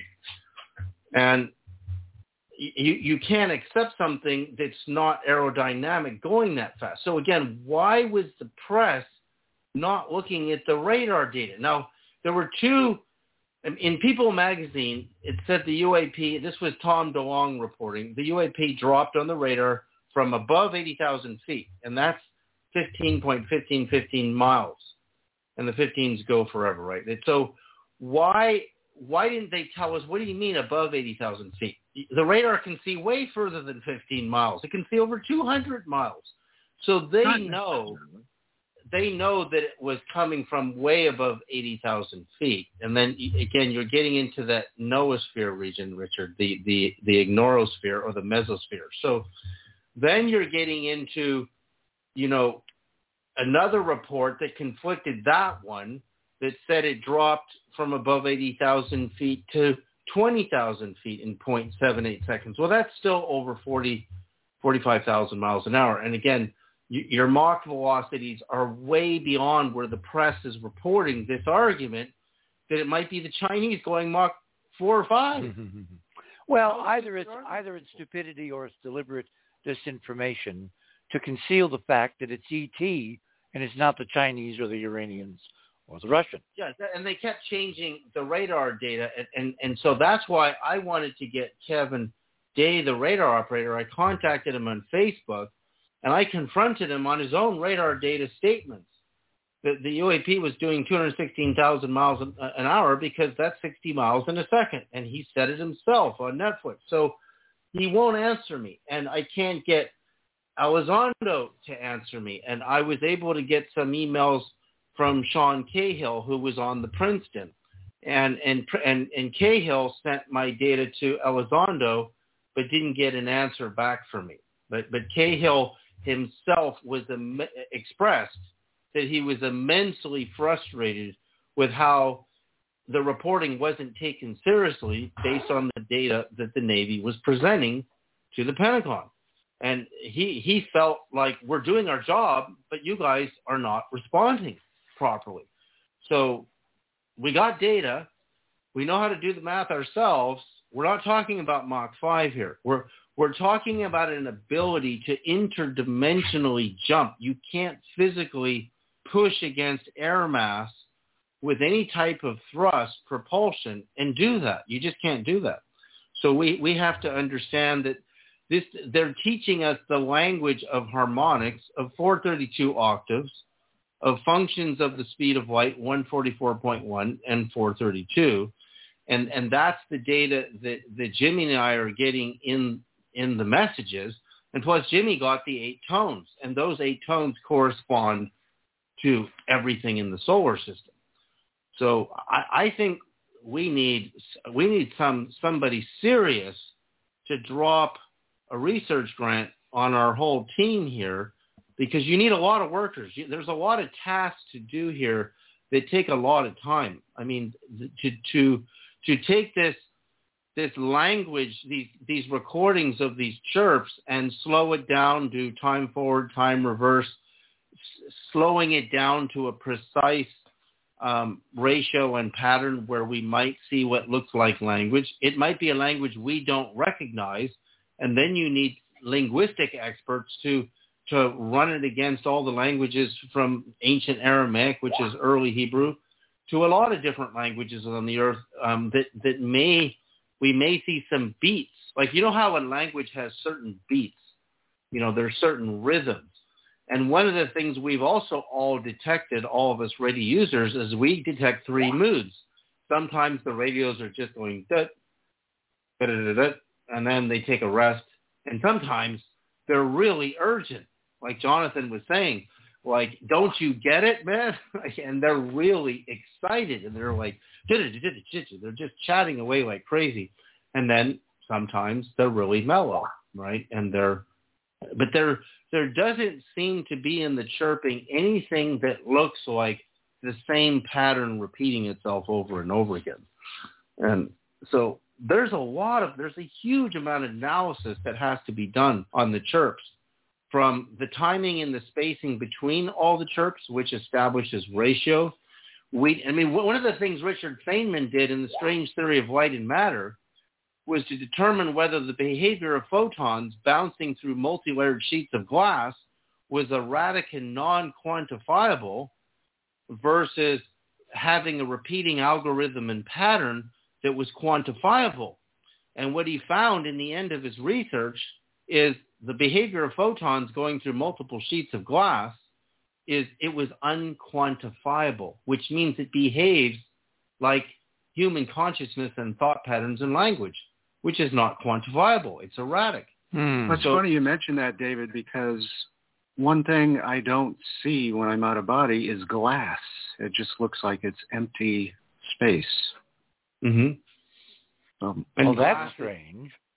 Yeah. Glass is like a membrane, right? Our skin is a membrane. Our cells have this, aqueous membrane around all of the cells, which is like a wall, right? A circuit, an electrical circuit has resistors, and resistors are membranes. Okay, let me cut to the chase here, because in terms of resources, see, I'm very chary of giving this research, this fledgling, this little baby we've born, where we're talking directly to someone out there and they're talking to us.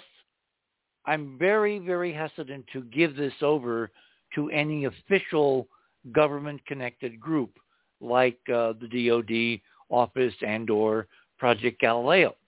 Let me tell you why I bring up Project Galileo. That's the new listening effort that apparently Avi Loeb, the former director of the Harvard College Observatory, who has independently concluded that Oumuamua was an artificial object, has been tasked now to head up at Harvard by putting prototypical gear for listening and video surveillance of UAPs/UFOs on the top of some of the facilities at Harvard, okay?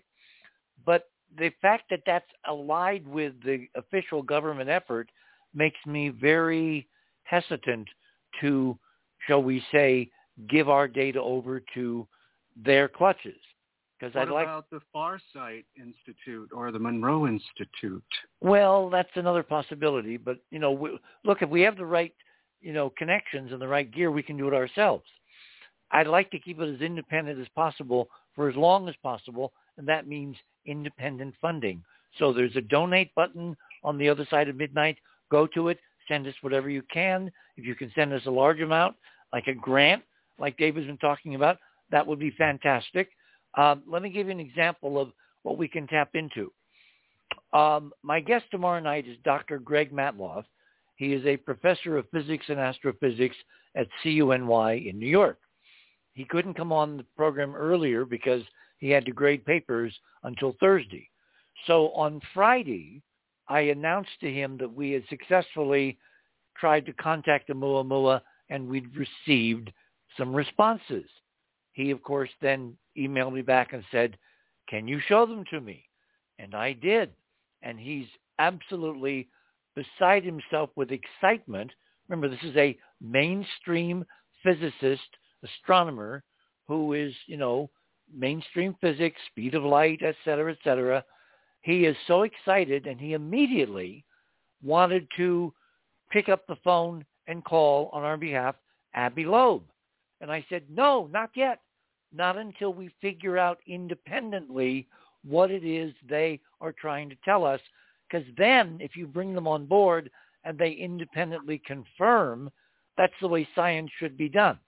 But you don't want to subsume something this nascent, this, raw, this new under any official program, because I guarantee you, based on the experiences of the last 75 years in this subject, it will disappear into the vast halls, kind of like that big warehouse in Indiana Jones. Raiders of the Lost Ark. Raiders of the Lost Ark. So we don't want that to happen. But the fact is that with one phone call, I can get Avi Loeb this data and have him look at it. I just want to do it on the appropriate coordinated time scale so we have our own data, and Avi and group are looking to confirm what we already have found.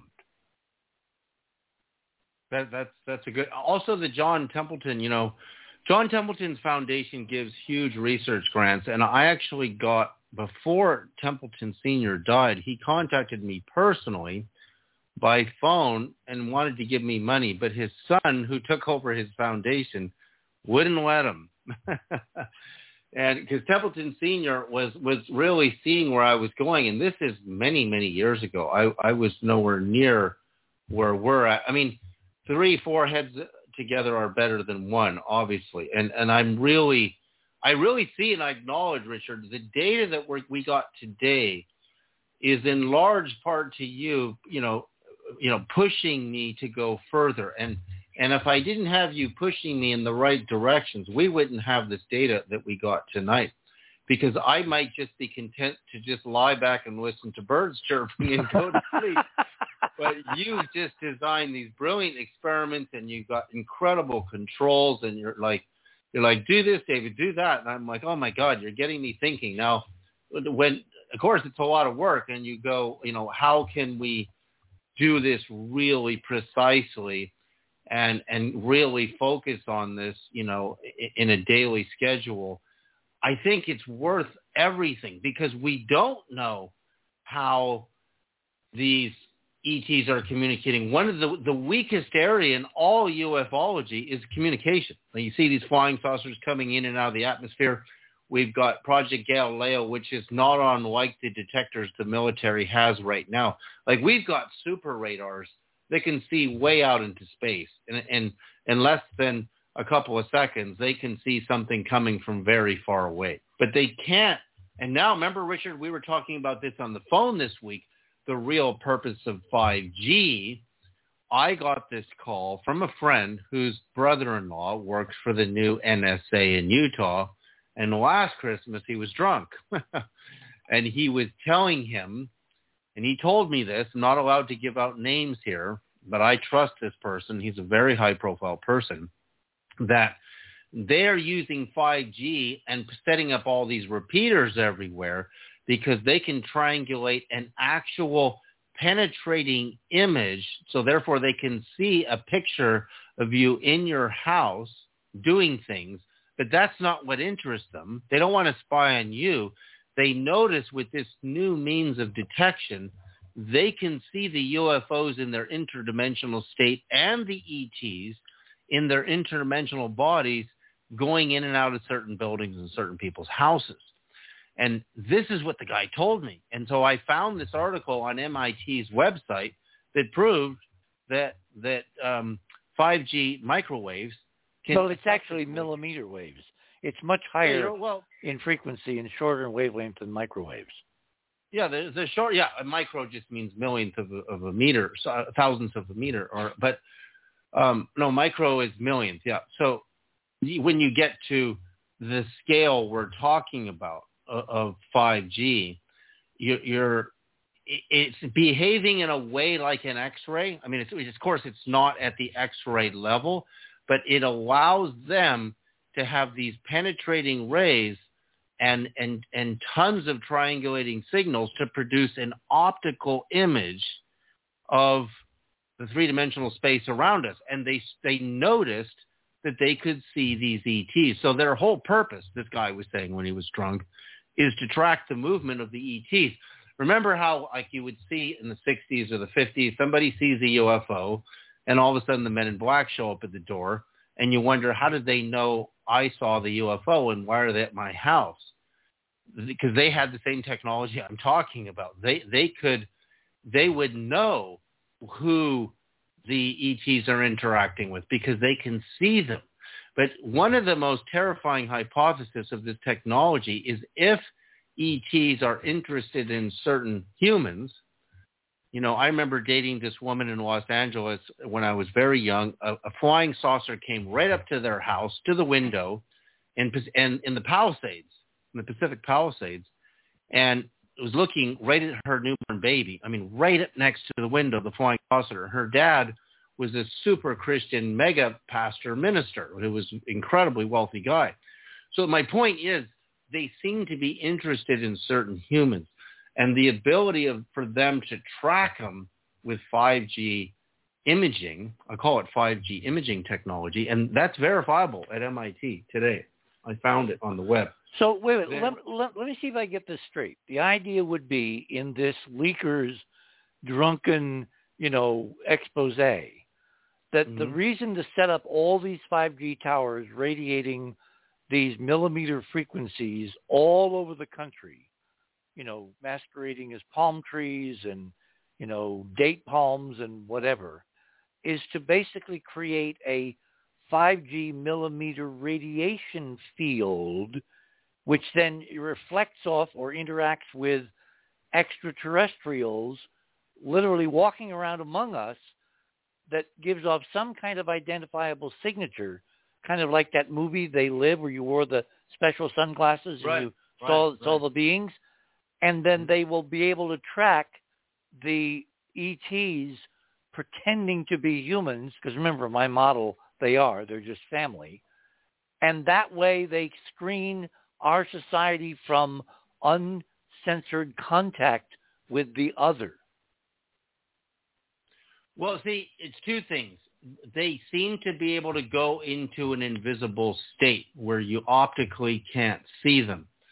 And what, one of my earliest investigation was into, it was an argument with Joseph Knuth III, the head of the NASA astrochemistry branch, about the optics in NASA's cameras. They could see near, far, and extreme ultraviolet photons, and that those cameras were illegal for the public to purchase because the military didn't want us looking into the far and extreme UV and barely into the near ultraviolet. So I remember this camera was made by Fuji. I was ready to get one at Sammy's Camera in Los Angeles. It could see near and far UV, and they suddenly took it off the market, and they never released them to the public ever. So this new technology can see them in their invisible state, where they're not physically visible to us. But yes, you're right. Once they see them popping in and out, because again, these things aren't moving at hypervelocities through our air mass, they're popping in and out. They're jumping like skipping a pebble on a pond. It's basically like beam me down, Scotty. Exactly. They can see him now. That's what this drunken NSA guy was saying as of last Christmas. I get this call, and I'm like, it makes so much sense when you go back to your Men in Black stories. And I'll tell you what, hold it there. We're at the top of the hour, and we have some new news on Don Ecker when we come back. This is getting kind of mysterious. And then John has an announcement, John Womack, and we may be joined by Maria Wheatley. It's very early morning over in Britain, but I want to lay all the Stonehenge stuff on her and see how she responds. You are on the other side of midnight. My name is Richard C. Hoagland, and this is from Rodgers and Hart. You saw me standing alone, without a dream in my heart, without a love of my own. Blue moon, you knew just what I was there for. You heard me singing the prayer for someone I really do care for.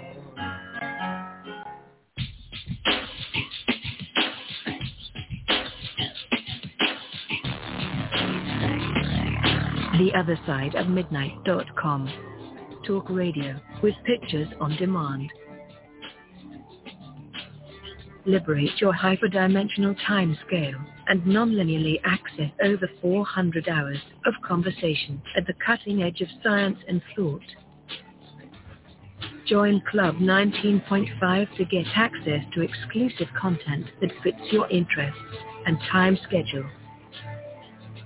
Filter episodes by guest or subject. Membership costs $9.95 a month, 33 cents a day. Talk radio with pictures on demand. theothersideofmidnight.com.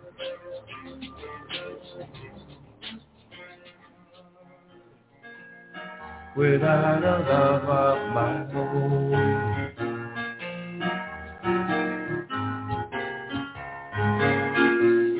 And welcome back, everyone, to this Saturday night, now Sunday morning edition of The Other Side of Midnight. The night we have reached out to the moon, bounced signals off it, bathed the entire Earth in those signals, and we'll get to why that could be really interesting in a couple of minutes. Let me update you on what's happened to Don Ecker. We don't know. He disappeared from Skype. His phone goes directly to voicemail. We cannot reach him. I've known him for a very long time. I wanted him to kind of, look over what we're doing against the context of the government suddenly saying officially, UFOs are real. And, fear not. We will tell you exactly what they mean and who they are and where they're from. And I'd like to have other voices, but I guess we're not going to have Don tonight because he has literally disappeared off our own radar. Very curious.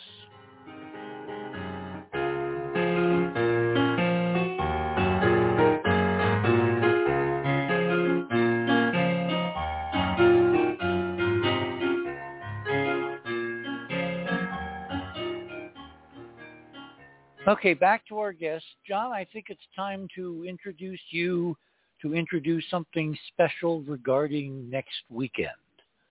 Take it away. Well, I believe you're referring to the trailer I made for next weekend.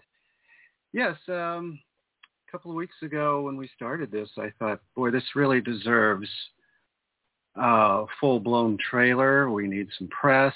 We need some TV news airtime kind of thing. And so I put together a draft, and I used the Other Side of Midnight AI voice, our commercial voice there, for the first half of the trailer, and I narrated the second half. But I just had this strong notion that Maria Wheatley, I just saw her on the panel of guests whenever I thought of her for these shows, and I didn't know how she fit in, and I thought, well, I'll ask her if she wants to narrate the video, and she was happy to do that. So you can, that's my item number one. You can watch that trailer there. Well, why don't I play the soundtrack because everybody can watch it, and we're going to be posting it tonight. I don't know whether Kinthi has already put it on the main page, but it will be there for the next week, advertising our broadcasts on Christmas Eve, on Christmas Day, Christmas night, and the night after Christmas. We will not be on the air on Christmas Eve during the broadcast. The Other Side of the News will be. But we will talk about what results we get on Christmas night. And given the surprises that have been thrown at us so far by whoever we are obviously in communication with, almost anything can happen. So let me play what John Womack produced as a trailer for our Christmas weekend of Oumuamua and Lunar Communications.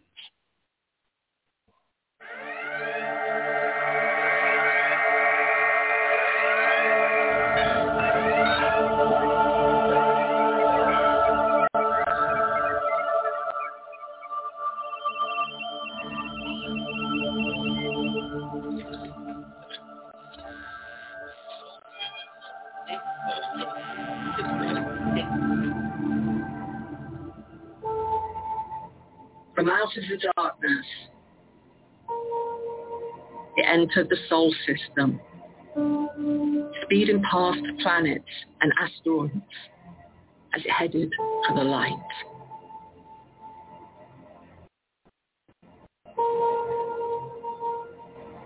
A solitary visitor from another star, bearing silent witness to the cosmic tinkerings of humankind. After basking in the life-giving rays of the sun, it turned away, continuing on its trajectory in ageless solitude as it has for untold eons, leaving behind a tantalizing trail of clues. The questions remain. How old is it? Where did it come from? What is its makeup? Is it self-propelled? Is it hollow? Where is it going? Is it simply a rock? Or could it be an ancient spacecraft, an ET probe, a leftover artifact from a previous advanced civilization? What if we tried communicating with it?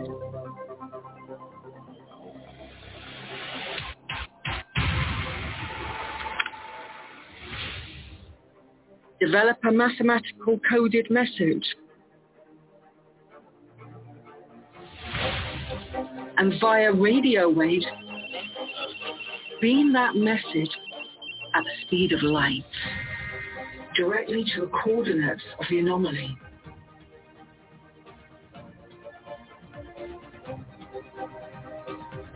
Would anyone hear it?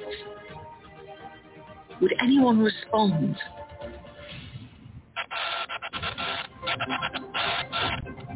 Host and lead researcher Richard C. Hoagland welcomes David Sridhar, Jimmy Blanchett, and special guests for a show unlike any other.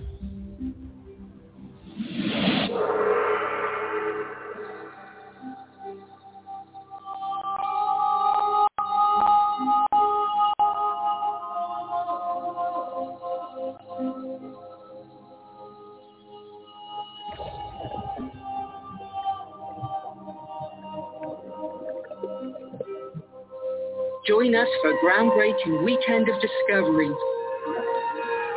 Call in on Oumuamua, a 2-night global radio event.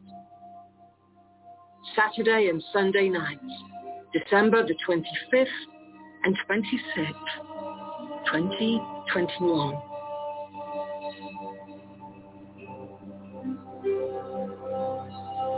Only on theothersideofmidnight.com. John, I am rarely speechless. I am speechless. You have outdone yourself. Thank you. And I'm doing a show with Maria. The working title is Sacred Spaces. And just from having her on the show when Michael Lee Hill was on with us a few weeks ago, she said she made a discovery regarding Stonehenge and a relationship to an Ohio mound, which we were talking about with Michael. And so the cool thing is we're just starting on this. The sets are built. She's written the script. We start filming in January, and we're looking at a June final cut date. But all this recent information will be incorporated into that, like the 54 holes and anything we discover. 56. 56. And she has, she's very mum. She just reminds me to be mum about some of this stuff. But she's made some discoveries that no one else has. And I have a lot of model extruding to do, and it's going to be a lot of work involved, but it's going to be very cool and a really great show with lots of fascinating research and depth. And when is this going to air, or do you know yet? Well, it would. She'll be showing it. She's already got some conventions lined up, like what's the big UFO conference every year? Contact in the Desert, and there's others in England. So she's already lined up some showings of this. And I will also have this, I'll be distributing the show on UFO TV and Gaia and these sort of platforms where you can watch it. Wow, that sounds really intriguing. Very intriguing. So she's made some kind of major discovery. Gosh, I wonder if she'll give her a hint tonight if she can come on. Again, it occurred to me just kind of this evening as we're getting this amazing connection to Stonehenge in this extraterrestrial conversation that we're opening, that the perfect person to have on. I mean, the last thing I expected was they would talk to us about Stonehenge. Gosh knows what we're going to find buried in this data if we get the right resources. So again, if you want to donate to this project, if you want to maintain an independent voice that apparently is talking directly to somebody out there and getting very meaningful answers, just, hit that donate button. Go to the top of the Other Side of Midnight page. Send us anything you can. Every little bit helps. There's no such thing as too little. If you have a lot of little, donations, you have a big donation. So it's all, part of where we're trying to go, which is to be a counterpoint, a countervailing voice to an official governmental decree that, okay, this is what reality is regarding extraterrestrials, and take it or leave it. Well, I'm not willing to take it or leave it. I want to have independent confirmation. And obviously we're talking to the source, so we now have to have the resources to figure out what the source is telling us. Yeah, I was thinking, Richard, that, say, in a perfect world, you would be at Stonehenge with the Accutron when these chirps came in. Oh, my. We would see some kind of effect on, like Maria says, Stonehenge is, it's living alchemy that when you're there, in that aura of this living alchemy, it affects you. And I wonder if... Well, when Robin and I visited Stonehenge, and we had just come from visiting Rosslyn Chapel, where we got extraordinary readings on the Accutron. And for those that haven't followed our work, the Accutron is literally the commercial Bulova Accutron watch that was brought out in 1965 as a breakthrough in 300 years of timekeeping, in that instead of having a balance wheel and a wind-up and, pendulums or some kind of, let's say batteries working on electric motors, it had a frequency regulator based on a tuning fork that vibrated at 360 hyperdimensional cycles per second. That's not an accident. The reason we divide a circle into 360 degrees, part of the 360-60-60 system, which shows up in the diameter of the moon, in the ratios of the inner and outer circles of Stonehenge, in the Giza Plateau, all of these sacred sites. It's like everybody in ancient times knew all this stuff, and we're dumb because we've been kept dumb. Anyway, Robin and I went from Rosslyn Chapel, which has extraordinary secrets, and I got some astonishing measurements there.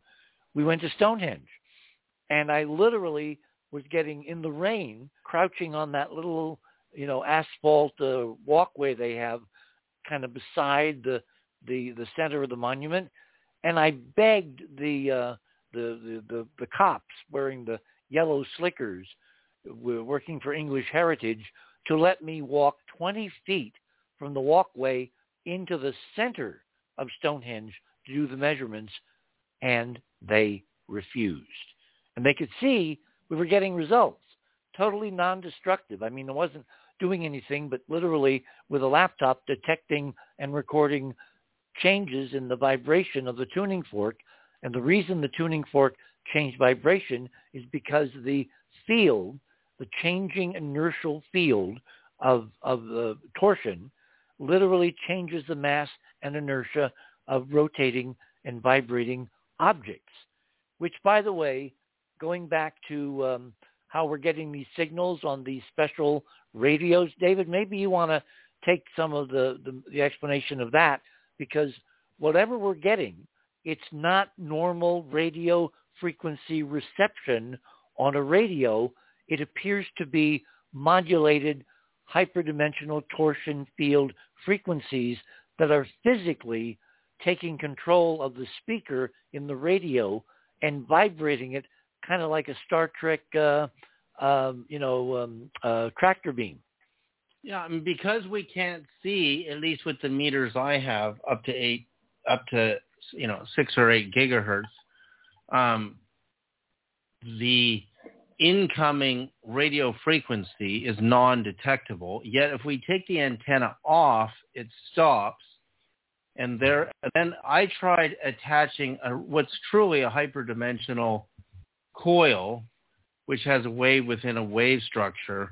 And I found there was much better resolution in the chirping. So what I have to do is try attaching this particular radio to some very, very sophisticated vortex coils that I make as an antenna to see if I can improve my resolution on my chirping.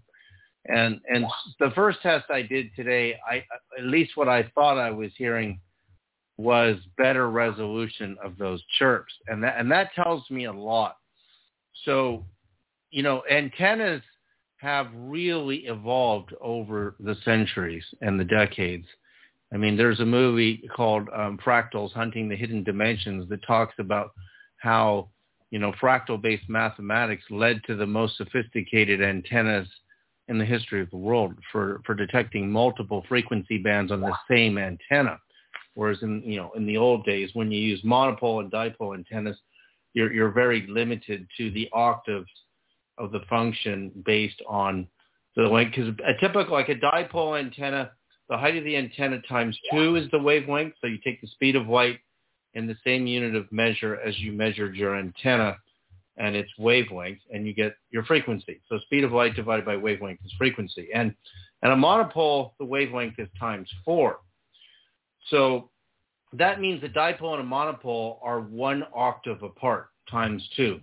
So it's really perfect that they function with a traditional musical octave. But when you get into more advanced antennas, hyperdimensional geometric antennas, like you're saying, Richard, when you get your radio near this pyramid, which is non-metallic, your radio is going crazy. And when you take it out of the pyramid, then it slows down. Up until, Jimmy sent it to me last week.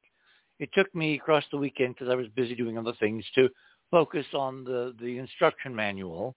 And I charged the lithium-ion battery, put it together with the radio, held the radio in my hand, stood in the living room with this big, stick pyramid, like a Russian, very tall steeple-type pyramid sitting in the corner of the living room, made out of PVC, which is painted black, and I've got experiments going on inside. I've got some crystals. I've tried various plants.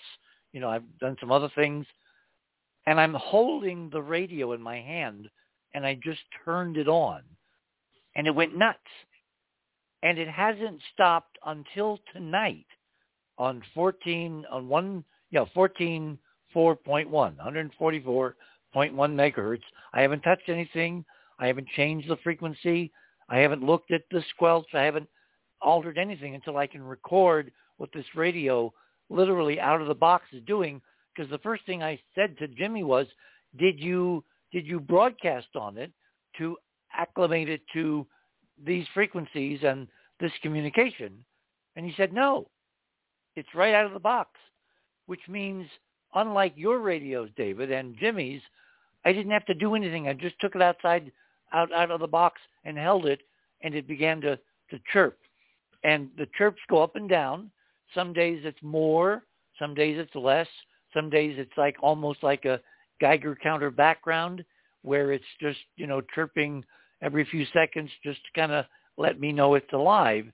And I put it in the pyramid on a wooden, table, and it chirps away until tonight when we broadcast to the moon.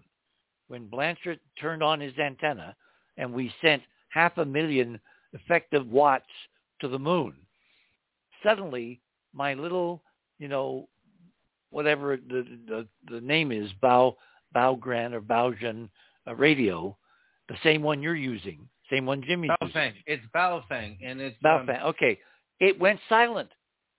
Nothing, absolutely nothing for the 15 minutes of the transmission of Jimmy's antenna to the moon. It's like somebody was listening and asked everybody else on the same channel to shut up and be quiet so that they could listen to what we were sending. And then after the transmission stopped, it kind of came back up to the kind of random background. But it turns out that the real action was not at 14,404.1. It was over at 432 megahertz, because that's a multiple of the literal diameter of the moon and all of these nested hyperspatial frequencies. So that's where the action was, and that's where they sent us this repeating code, 144.156. 144. Yeah, and what's interesting, I'm looking at data on Stonehenge right now, and I was looking for Alexander Thom, by the way, Alexander Thom. And so... Yeah, the megalithic yard guy.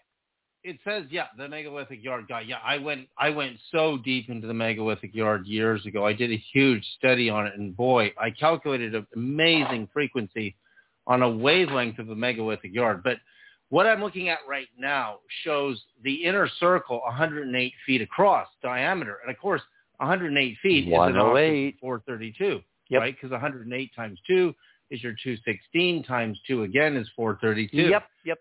So we were brought to Stonehenge tonight. And so because I was given a frequency divided by the 144.1 gave me exactly 56 with no leftover decimals. So which again, according to Fred Hoyle, was how the ancients who built Stonehenge literally tracked the moon day by day by day by moving the stones from hole to hole to hole for every 2 holes per day to give us the 28-day lunar revolution period around the Earth.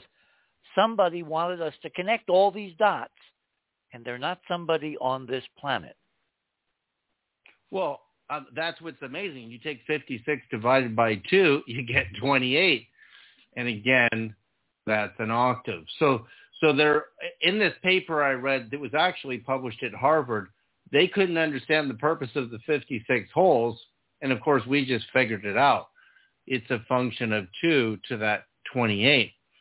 So it does have to do with the moon. And we sent the signal to the moon. So the moon is sending us back to Stonehenge about the moon tonight. So again, there's somebody on the other end of the line, folks. I mean, it's undeniable that somebody's on the other end of the line here on these. And these particular radios may be the only ones that can do this, by the way. And again, here we go. 108-foot diameter circle is a function of 432. So we've got 56 is an octave of the 28, and the 108 is an octave of the 432 inside of Stonehenge. So we're seeing this same functional numbers again. So there's lots of work to do here.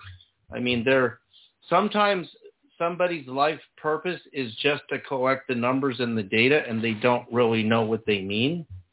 It's funny to read a paper on Stonehenge by Harvard astronomers, and they don't know what the 56 holes are for, and that's because their minds don't work like this. Richard, I'm sorry. Yeah, go ahead. Richard, do you see any scenario where this might be coming from the breakaways? I don't see the breakaways, which, by the way, are Nazis removed from the Earth and inhabiting somewhere in space, colonizing with ancient ruins out there. I don't see them giving us tutorials in hyperdimensional physics. By their signature, thou shalt know them. Is that a biblical quote, David? If it isn't, it should be. I think the folks that are trying to teach us something are good guys, because otherwise, why would they give us the keys to liberating the human species, which is to control open source hyperdimensional physics and technology? Remember, the bad guys want to keep it secret, so they use it for themselves to control all the rest of us.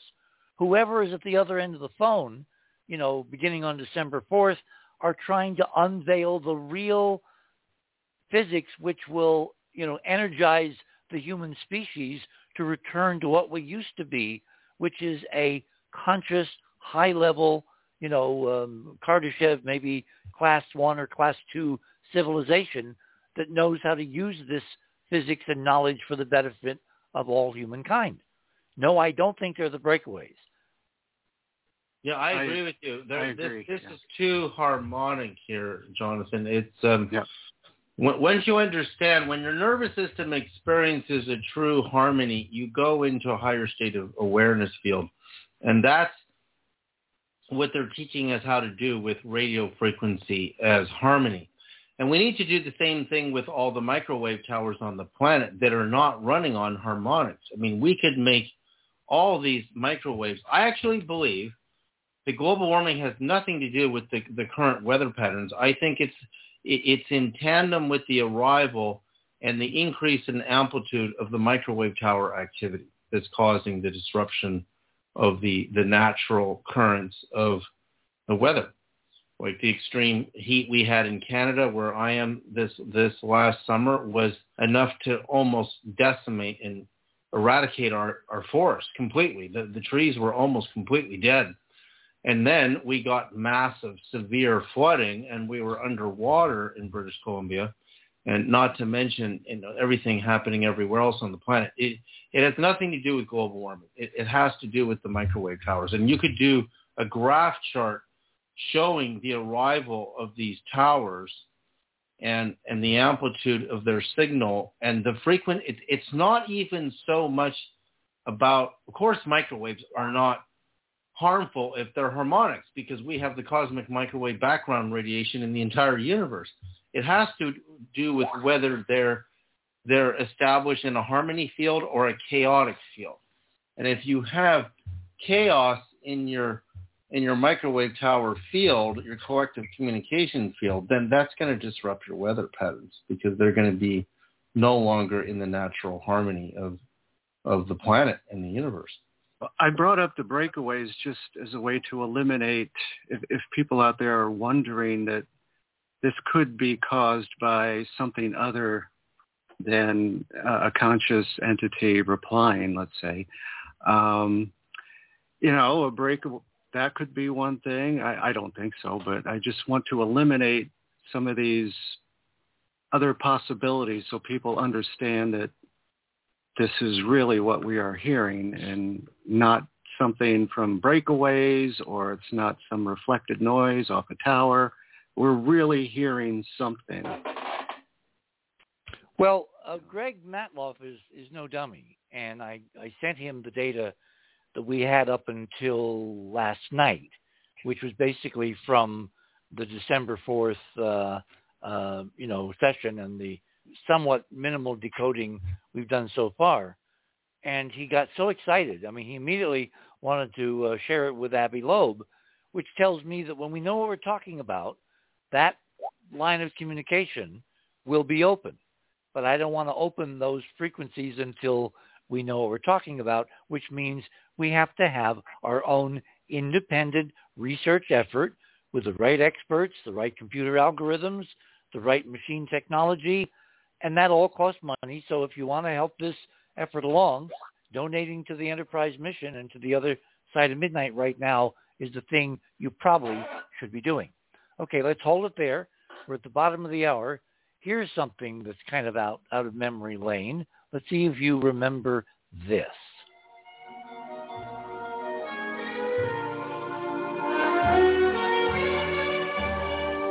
It must have been moonglow way out in the blue. Must have been moonglow that led me straight to you. I still hear you saying, dear one, hold me fast. And I start in praying, oh Lord, please let this last.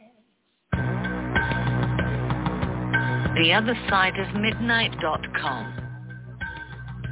Talk radio with pictures on demand. Liberate your hyperdimensional time scale and non-linearly access over 400 hours of conversation at the cutting edge of science and thought. Join Club 19.5 to get access to exclusive content that fits your interests and time schedule. Filter episodes by guest or subject. Membership costs $9.95 a month, 33 cents a day. Listen while you travel or as an environment for your endeavors. 8 cents an episode, 2.5 cents per hour of content. theothersideofmidnight.com.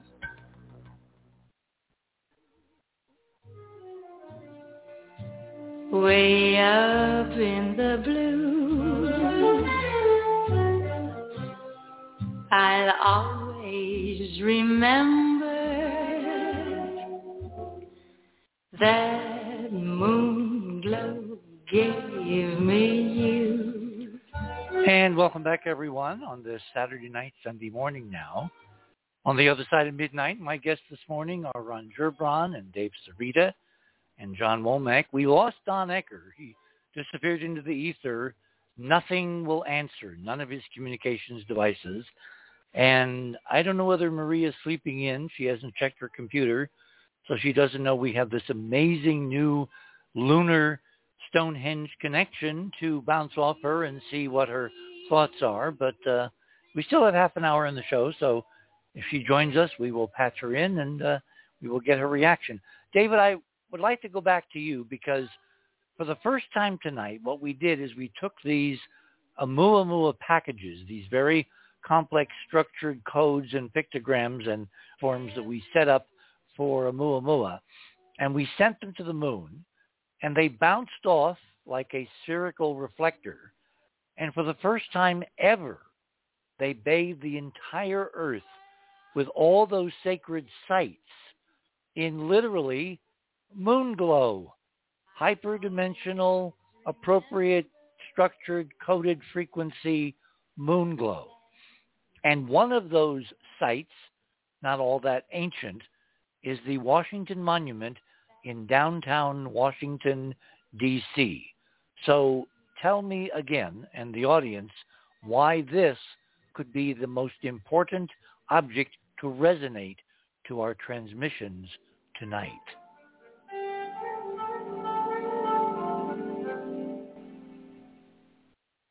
Antennas that the monument, as well as the staff of Moses and Jesus and the apostles, are a monopole antenna. And a monopole either receives negative or transmits positive. It doesn't do both at the same time. You have to switch it. So the formula on the monument to calculate its frequency is the height of the monument times 4. And so you take the 555 feet plus 5.125 inches is very important. It's not 555 feet.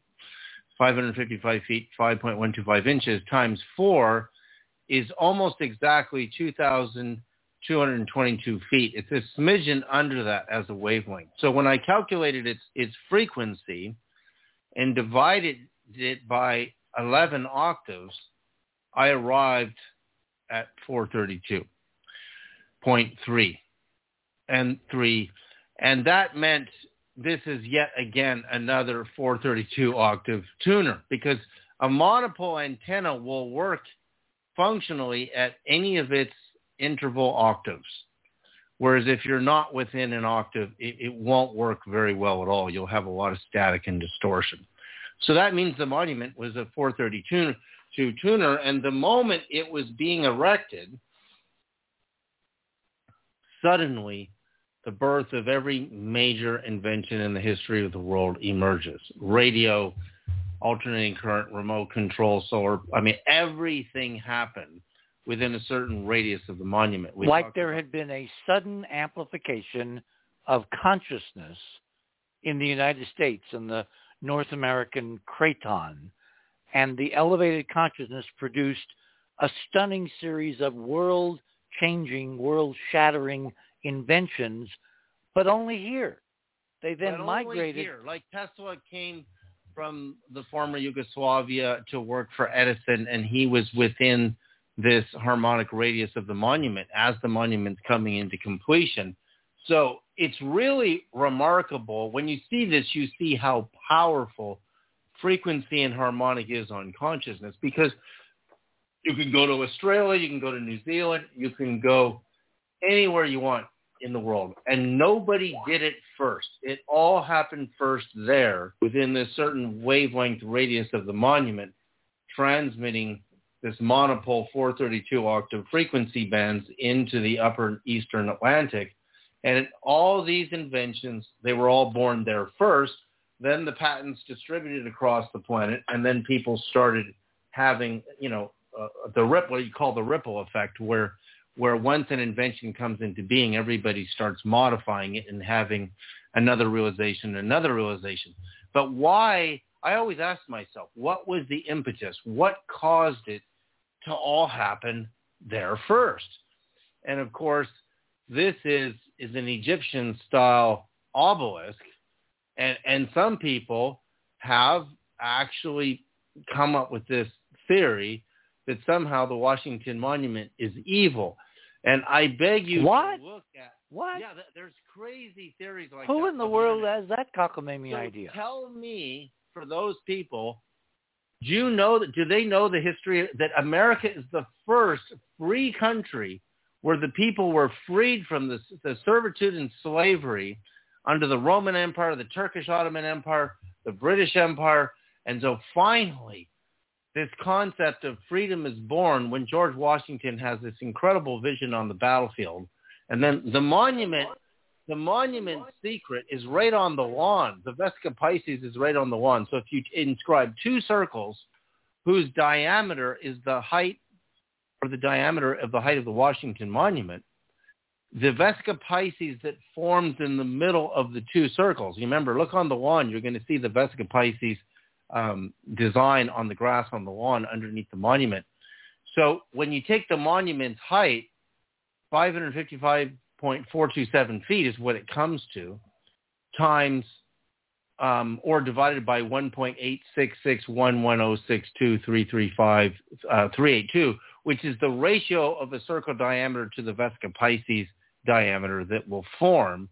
The height of that Vesica Pisces is the finished height of the Great Pyramid of Egypt. So that means the monument is the mother diameter that gave birth to the height of the Great Pyramid of Egypt. I mean, how perfect is that mathematics?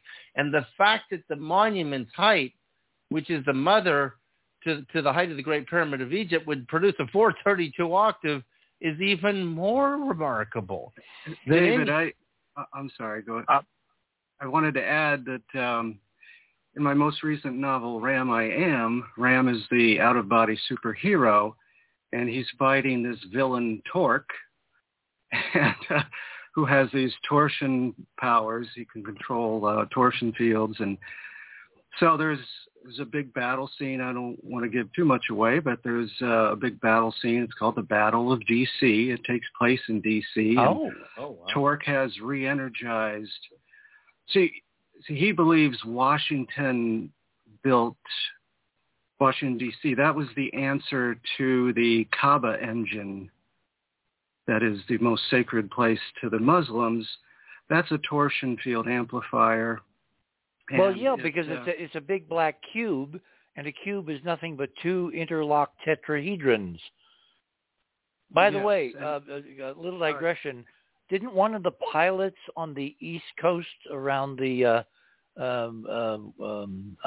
Roosevelt battle group, the aircraft carrier Teddy Roosevelt, didn't those pilots see at close range these UAPs, and they all seem to have a cube around a sphere geometry?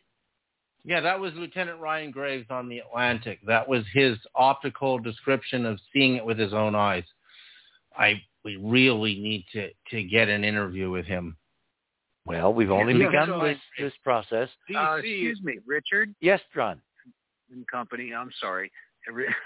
I got cut off again earlier. You didn't even know it, so that's all right. About the Washington Monument, the 500, and I think this adds something or takes it away. I don't know. That height of 555 feet, I had never seen the decimal. 0.427. 0.4. Thank you. Yep. Thank you. Yeah, wasn't in my source, but it makes sense. That was determined long after the designer of the monument was dead. It's amazing how it came to be. You're right. It was supposed to be 600 feet. That was what he wrote down. It's incredible because when it comes to the height that it finally came to, okay, so it's being completed between 1848 and 1884. And you're right, there was a dispute about its final height. How did it? Well, it was cost, because he wanted to put 100 marble cylinders in a ring around it. That was part of the design, and they decided that they couldn't afford that. Post-war, mutter. Sorry. Edison invents the phonograph 1877, so you're right near the completion of the monument. Bell invents the telephone in 1877. Edison invents light bulbs in 1879. You're so close to the completion. Tesla invents AC and Edison invents DC in 1882. You're only, it's almost completed. You see, Edison and Dickinson motion picture, 1888. That's after the completion.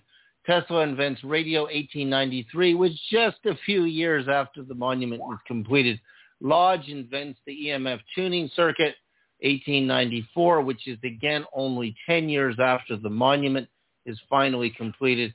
Tesla invents remote control, 1898. Farnsworth invents TV, 1922.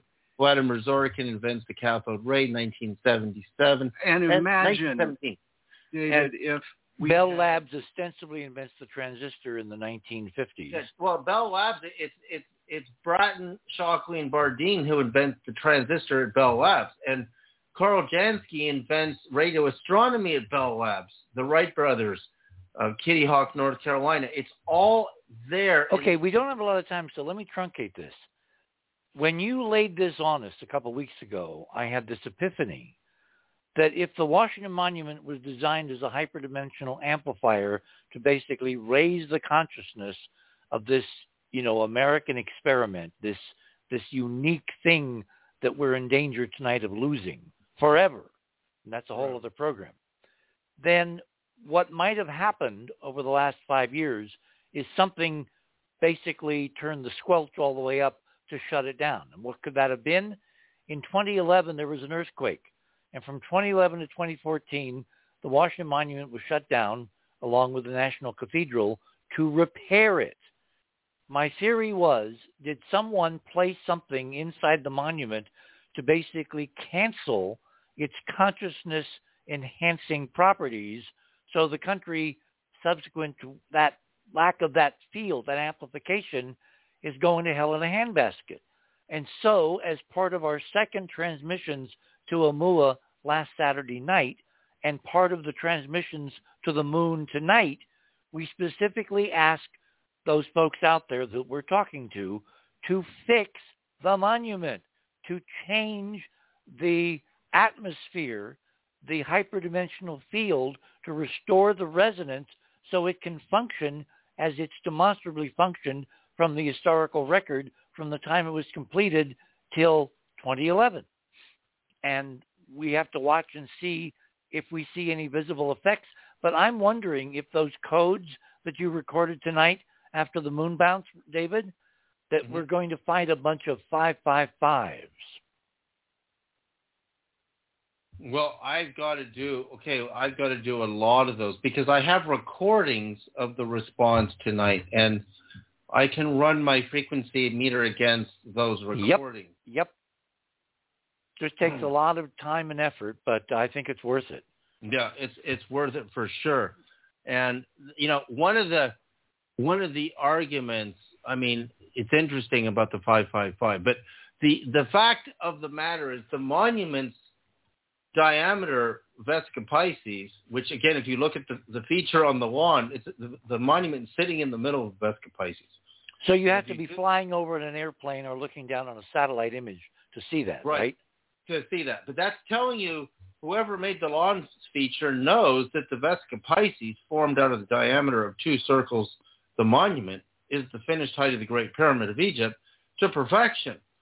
So again, the argument about how it came to its final height is remarkable. It's like it was it intuitive? Did the Masons who finished its final height know? Did they know it was a 432 octave tuner?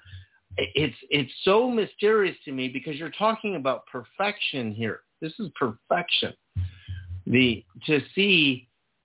I have all the graphics on my website at davidsradio.co/Washington. You can see all the graphics and all the work I did on this. And so then what we transmitted were all the Washington Monument octaves coming up to its final frequency, which is a high A note, actually, because 432 is middle A, so it's a high A note at the top. David, it even is weirder than that. If you all look at number 12 in my items, Radio with Pictures, there's a beautiful perspective shot across the Memorial Bridge to the Lincoln Memorial, and then the Capitol, and then the Washington Monument standing up, between the two with the moon, full moon off to the left.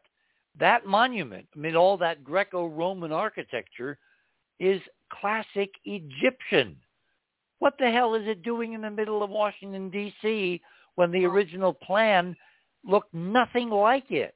How did it wind up being that kind of a hyperdimensional beacon in the middle of the capital of the new Atlantis, this experiment in freedom and democracy on the planet? I think we're missing the human element where the Kaaba engine, you go in there, the Muslims go inside, and they circle the cube, and they pray. So what's happening And they there? chant. Don't forget the chanting. And they chant, yes. Okay, Ron, so was that you? You? Sound, thoughts. If you had people circling the Washington Monument, you would increase the power. Wouldn't that be interesting? Hey, I love that idea, Jonathan. And you know what else? We could transmit, if you stand one wavelength away from the Washington Monument, which is 2,222 feet, just less a smidgen than that, then you're one wavelength away from it. And then if you stand in a circle and we should do an event, a peaceful event. Yeah, that's about a half a mile. Hey, Ron, you got to be more aggressive. Yeah, well, I know, but I've just been letting things flow. And usually you say the same thing I was about to jump in and say. But I'm still fixated on a couple of things. We can let the one go, but the other's the Washington Monument. And how does it produce whatever it's producing? Is it a transducer? It would be powered by the Schumann resonance because what Human resonance? No, Schumann. Schumann. Schumann. I'm sorry. Now, hang on, David. Hang on. I got to get this in. I actually went and looked up a very important piece of data in terms of how would this monument be powered. Given its height and given the measured electric field change per meter of altitude, it turns out that there's about a 40,000 volt difference between the base and the apex of the Washington Monument on an average day. And it fluctuates. It varies. I've got a graphic, which I couldn't post tonight, which literally shows a double spiral torsion wave emanating from the apex of a pyramid, like the pyramidion that they put on top of the monument, made out of aluminum, which all they did was electrify this pyramid, and above it appears this incredible double helix wave extending up to infinity above the pyramid. The same thing is happening invisibly over the Washington Monument because of natural background electricity in the atmosphere and a voltage difference between the top and the bottom of about 40,000 volts. Okay. Point of order, I think that the pyramidion and the other little plaque at the top are made out of copper. No, aluminum. It was the only piece of aluminum fashioned into an object back in the 1800s when they finished it. Aluminum was incredibly hard to manufacture then. Tesla creates his first massive invention upon the completion of the monument, and Edison as well. I mean, and then radio and the light bulb. I mean, all of it, the automobile. It all suddenly starts happening, and nothing in a period of even 30 years before the monument. There's really little going on technologically. We're using candles. We don't have light bulbs. I mean, you have Benjamin Franklin, getting with his kite experiment, and the electricity. And it went nowhere, did it? It went nowhere. But see, suddenly that thing goes up. See, you got to go to the book of Psalms, 19:19, and you see that the God of the prophets, tells them to put a pillar to the Lord God on the border of the land of Egypt. And the pillars are the obelisk. In fact, if you go inside your pyramid and you measure your king and queen's chamber, the queen's chamber is 10 by 10 royal cubits. And that would be the same as the tabernacle of Moses was 10 by 10 cubits. And we know from the book of Ezekiel, God says to use a cubit plus a hand, which is the royal cubit. And then if you go to the king's chamber, it's 10 by 20 cubits, which is the holy place at the time of Moses, the extending beyond the Holy of Holies where the Ark of the Covenant was kept. You have the holy place, which is 10 by 20. That's the measurement of the king's chamber using the long cubit. So that means without any Egyptian hieroglyphs inside of the pyramid when it was first opened up, it's not an Egyptian monument at all. And it's the fact that the Washington Monument inscribes two circles whose Vesica Pisces is the finished height of the Great Pyramid of Egypt is so phenomenal. It's so incredibly phenomenal. Code within a code within a code within a code. A code within a code within a code. And we're all tuning back to 432 harmonics.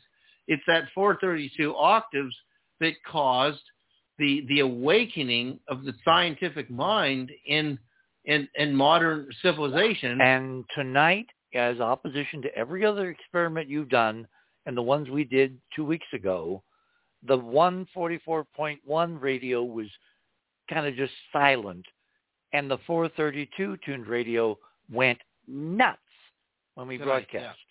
Yeah. So my 432 radio was going nuts. And remember, the 432 times 10 to the fifth divided by the 144.1 is the speed of light in metric, 299, 792, 458.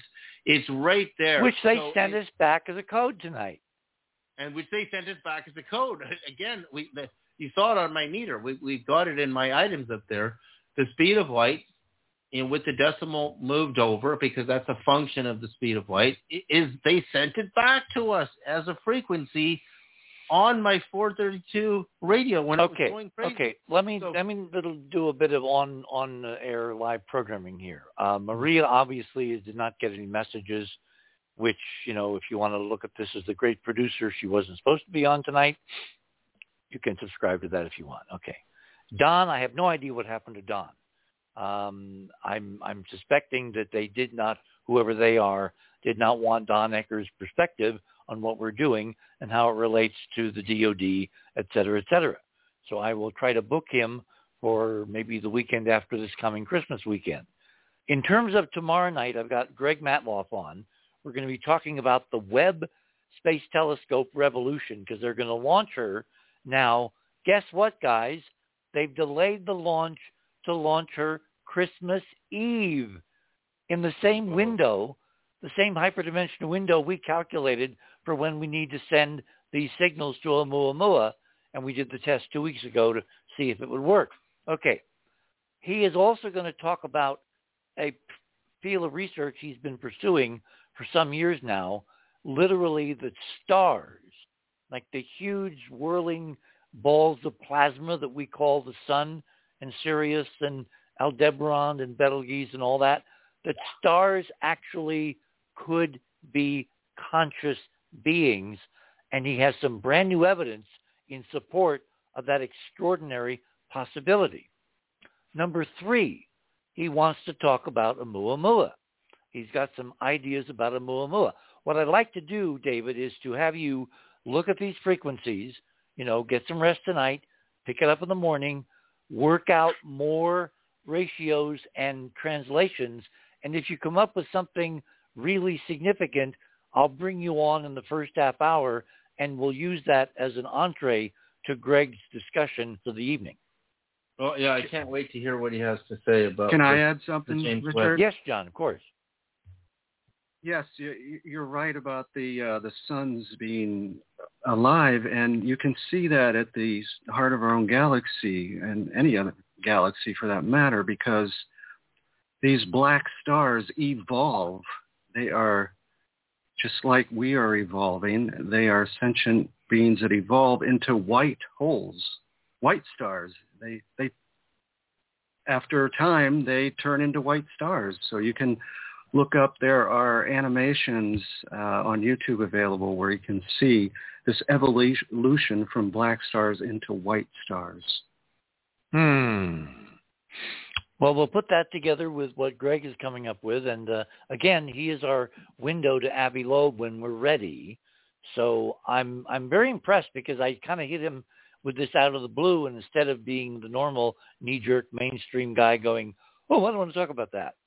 He's really interested in the data, and obviously the more we can produce and funnel to him, the more he can bring in more colleagues, and we may develop an appropriate counterforce to the official DOD.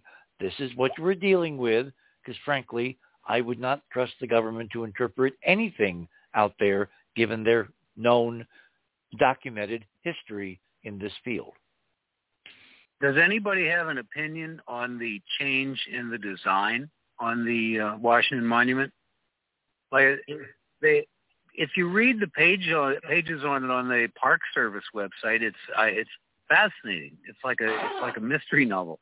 But it was designed with a ring of 100 tall white marble cylinders around it, and I don't know why. That sounds kind of hideous to me, but. If it had some hyperdimensional adding those to it in the future, or is it something they never did? No, it's something they never did. They never did. The original design, it was to be 600 feet high at the tip of the point, and nothing. Yeah. And it would have had this ring of 100 cylinders around it, and it was supposed to be painted, as of course the pyramids actually once were. But it was supposed to have designs and things all over it. All the plans I've seen for the monument compared to what we've got are hideous. What we got is something simple, elegant, and incredibly meaningful in terms of the physics. So it is the Masons. Yeah, I think so. Well, they have a tradition, or at least something I read about. They had, Pike at least, is credited with having radio communications back in like the 1870s. I don't know if anybody else with has heard whom. Anything. And we're running out of time. We got 15 seconds. Whoever else, whatever other dark cabal they were working with. I don't know, but I mean the point is the technology was possibly already discovered and hidden 50 years earlier than people think. Well, gentlemen, I hate to say it, but we are out of runway this evening. My guests this morning have been David Sereda, Ron Gerbron, John Womack, and who am I forgetting? I'm blanking. Of course, Keith Morgan's in the background, and my mind is going. See, Don Ecker, but he was not here, so, he was supposed to be, but something prevented it. Tomorrow morning, we're going to continue this conversation if David comes up with something intriguing. Until then, remember, third star on the left, straight on till morning. Good night, everyone. And look at the full moon. It said hi tonight.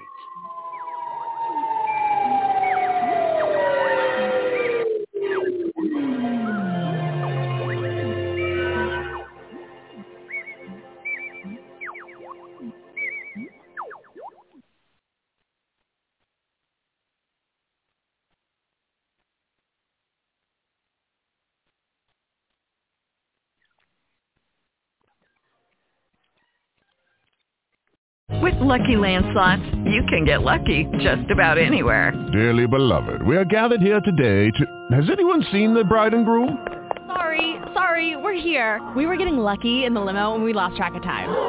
No, Lucky Land Casino, with cash prizes that add up quicker than a guest registry. In that case, I pronounce you lucky. Play for free at LuckyLandSlots.com. Daily bonuses are waiting. No purchase necessary. Void where prohibited by law. 18+. Terms and conditions apply. See website for details.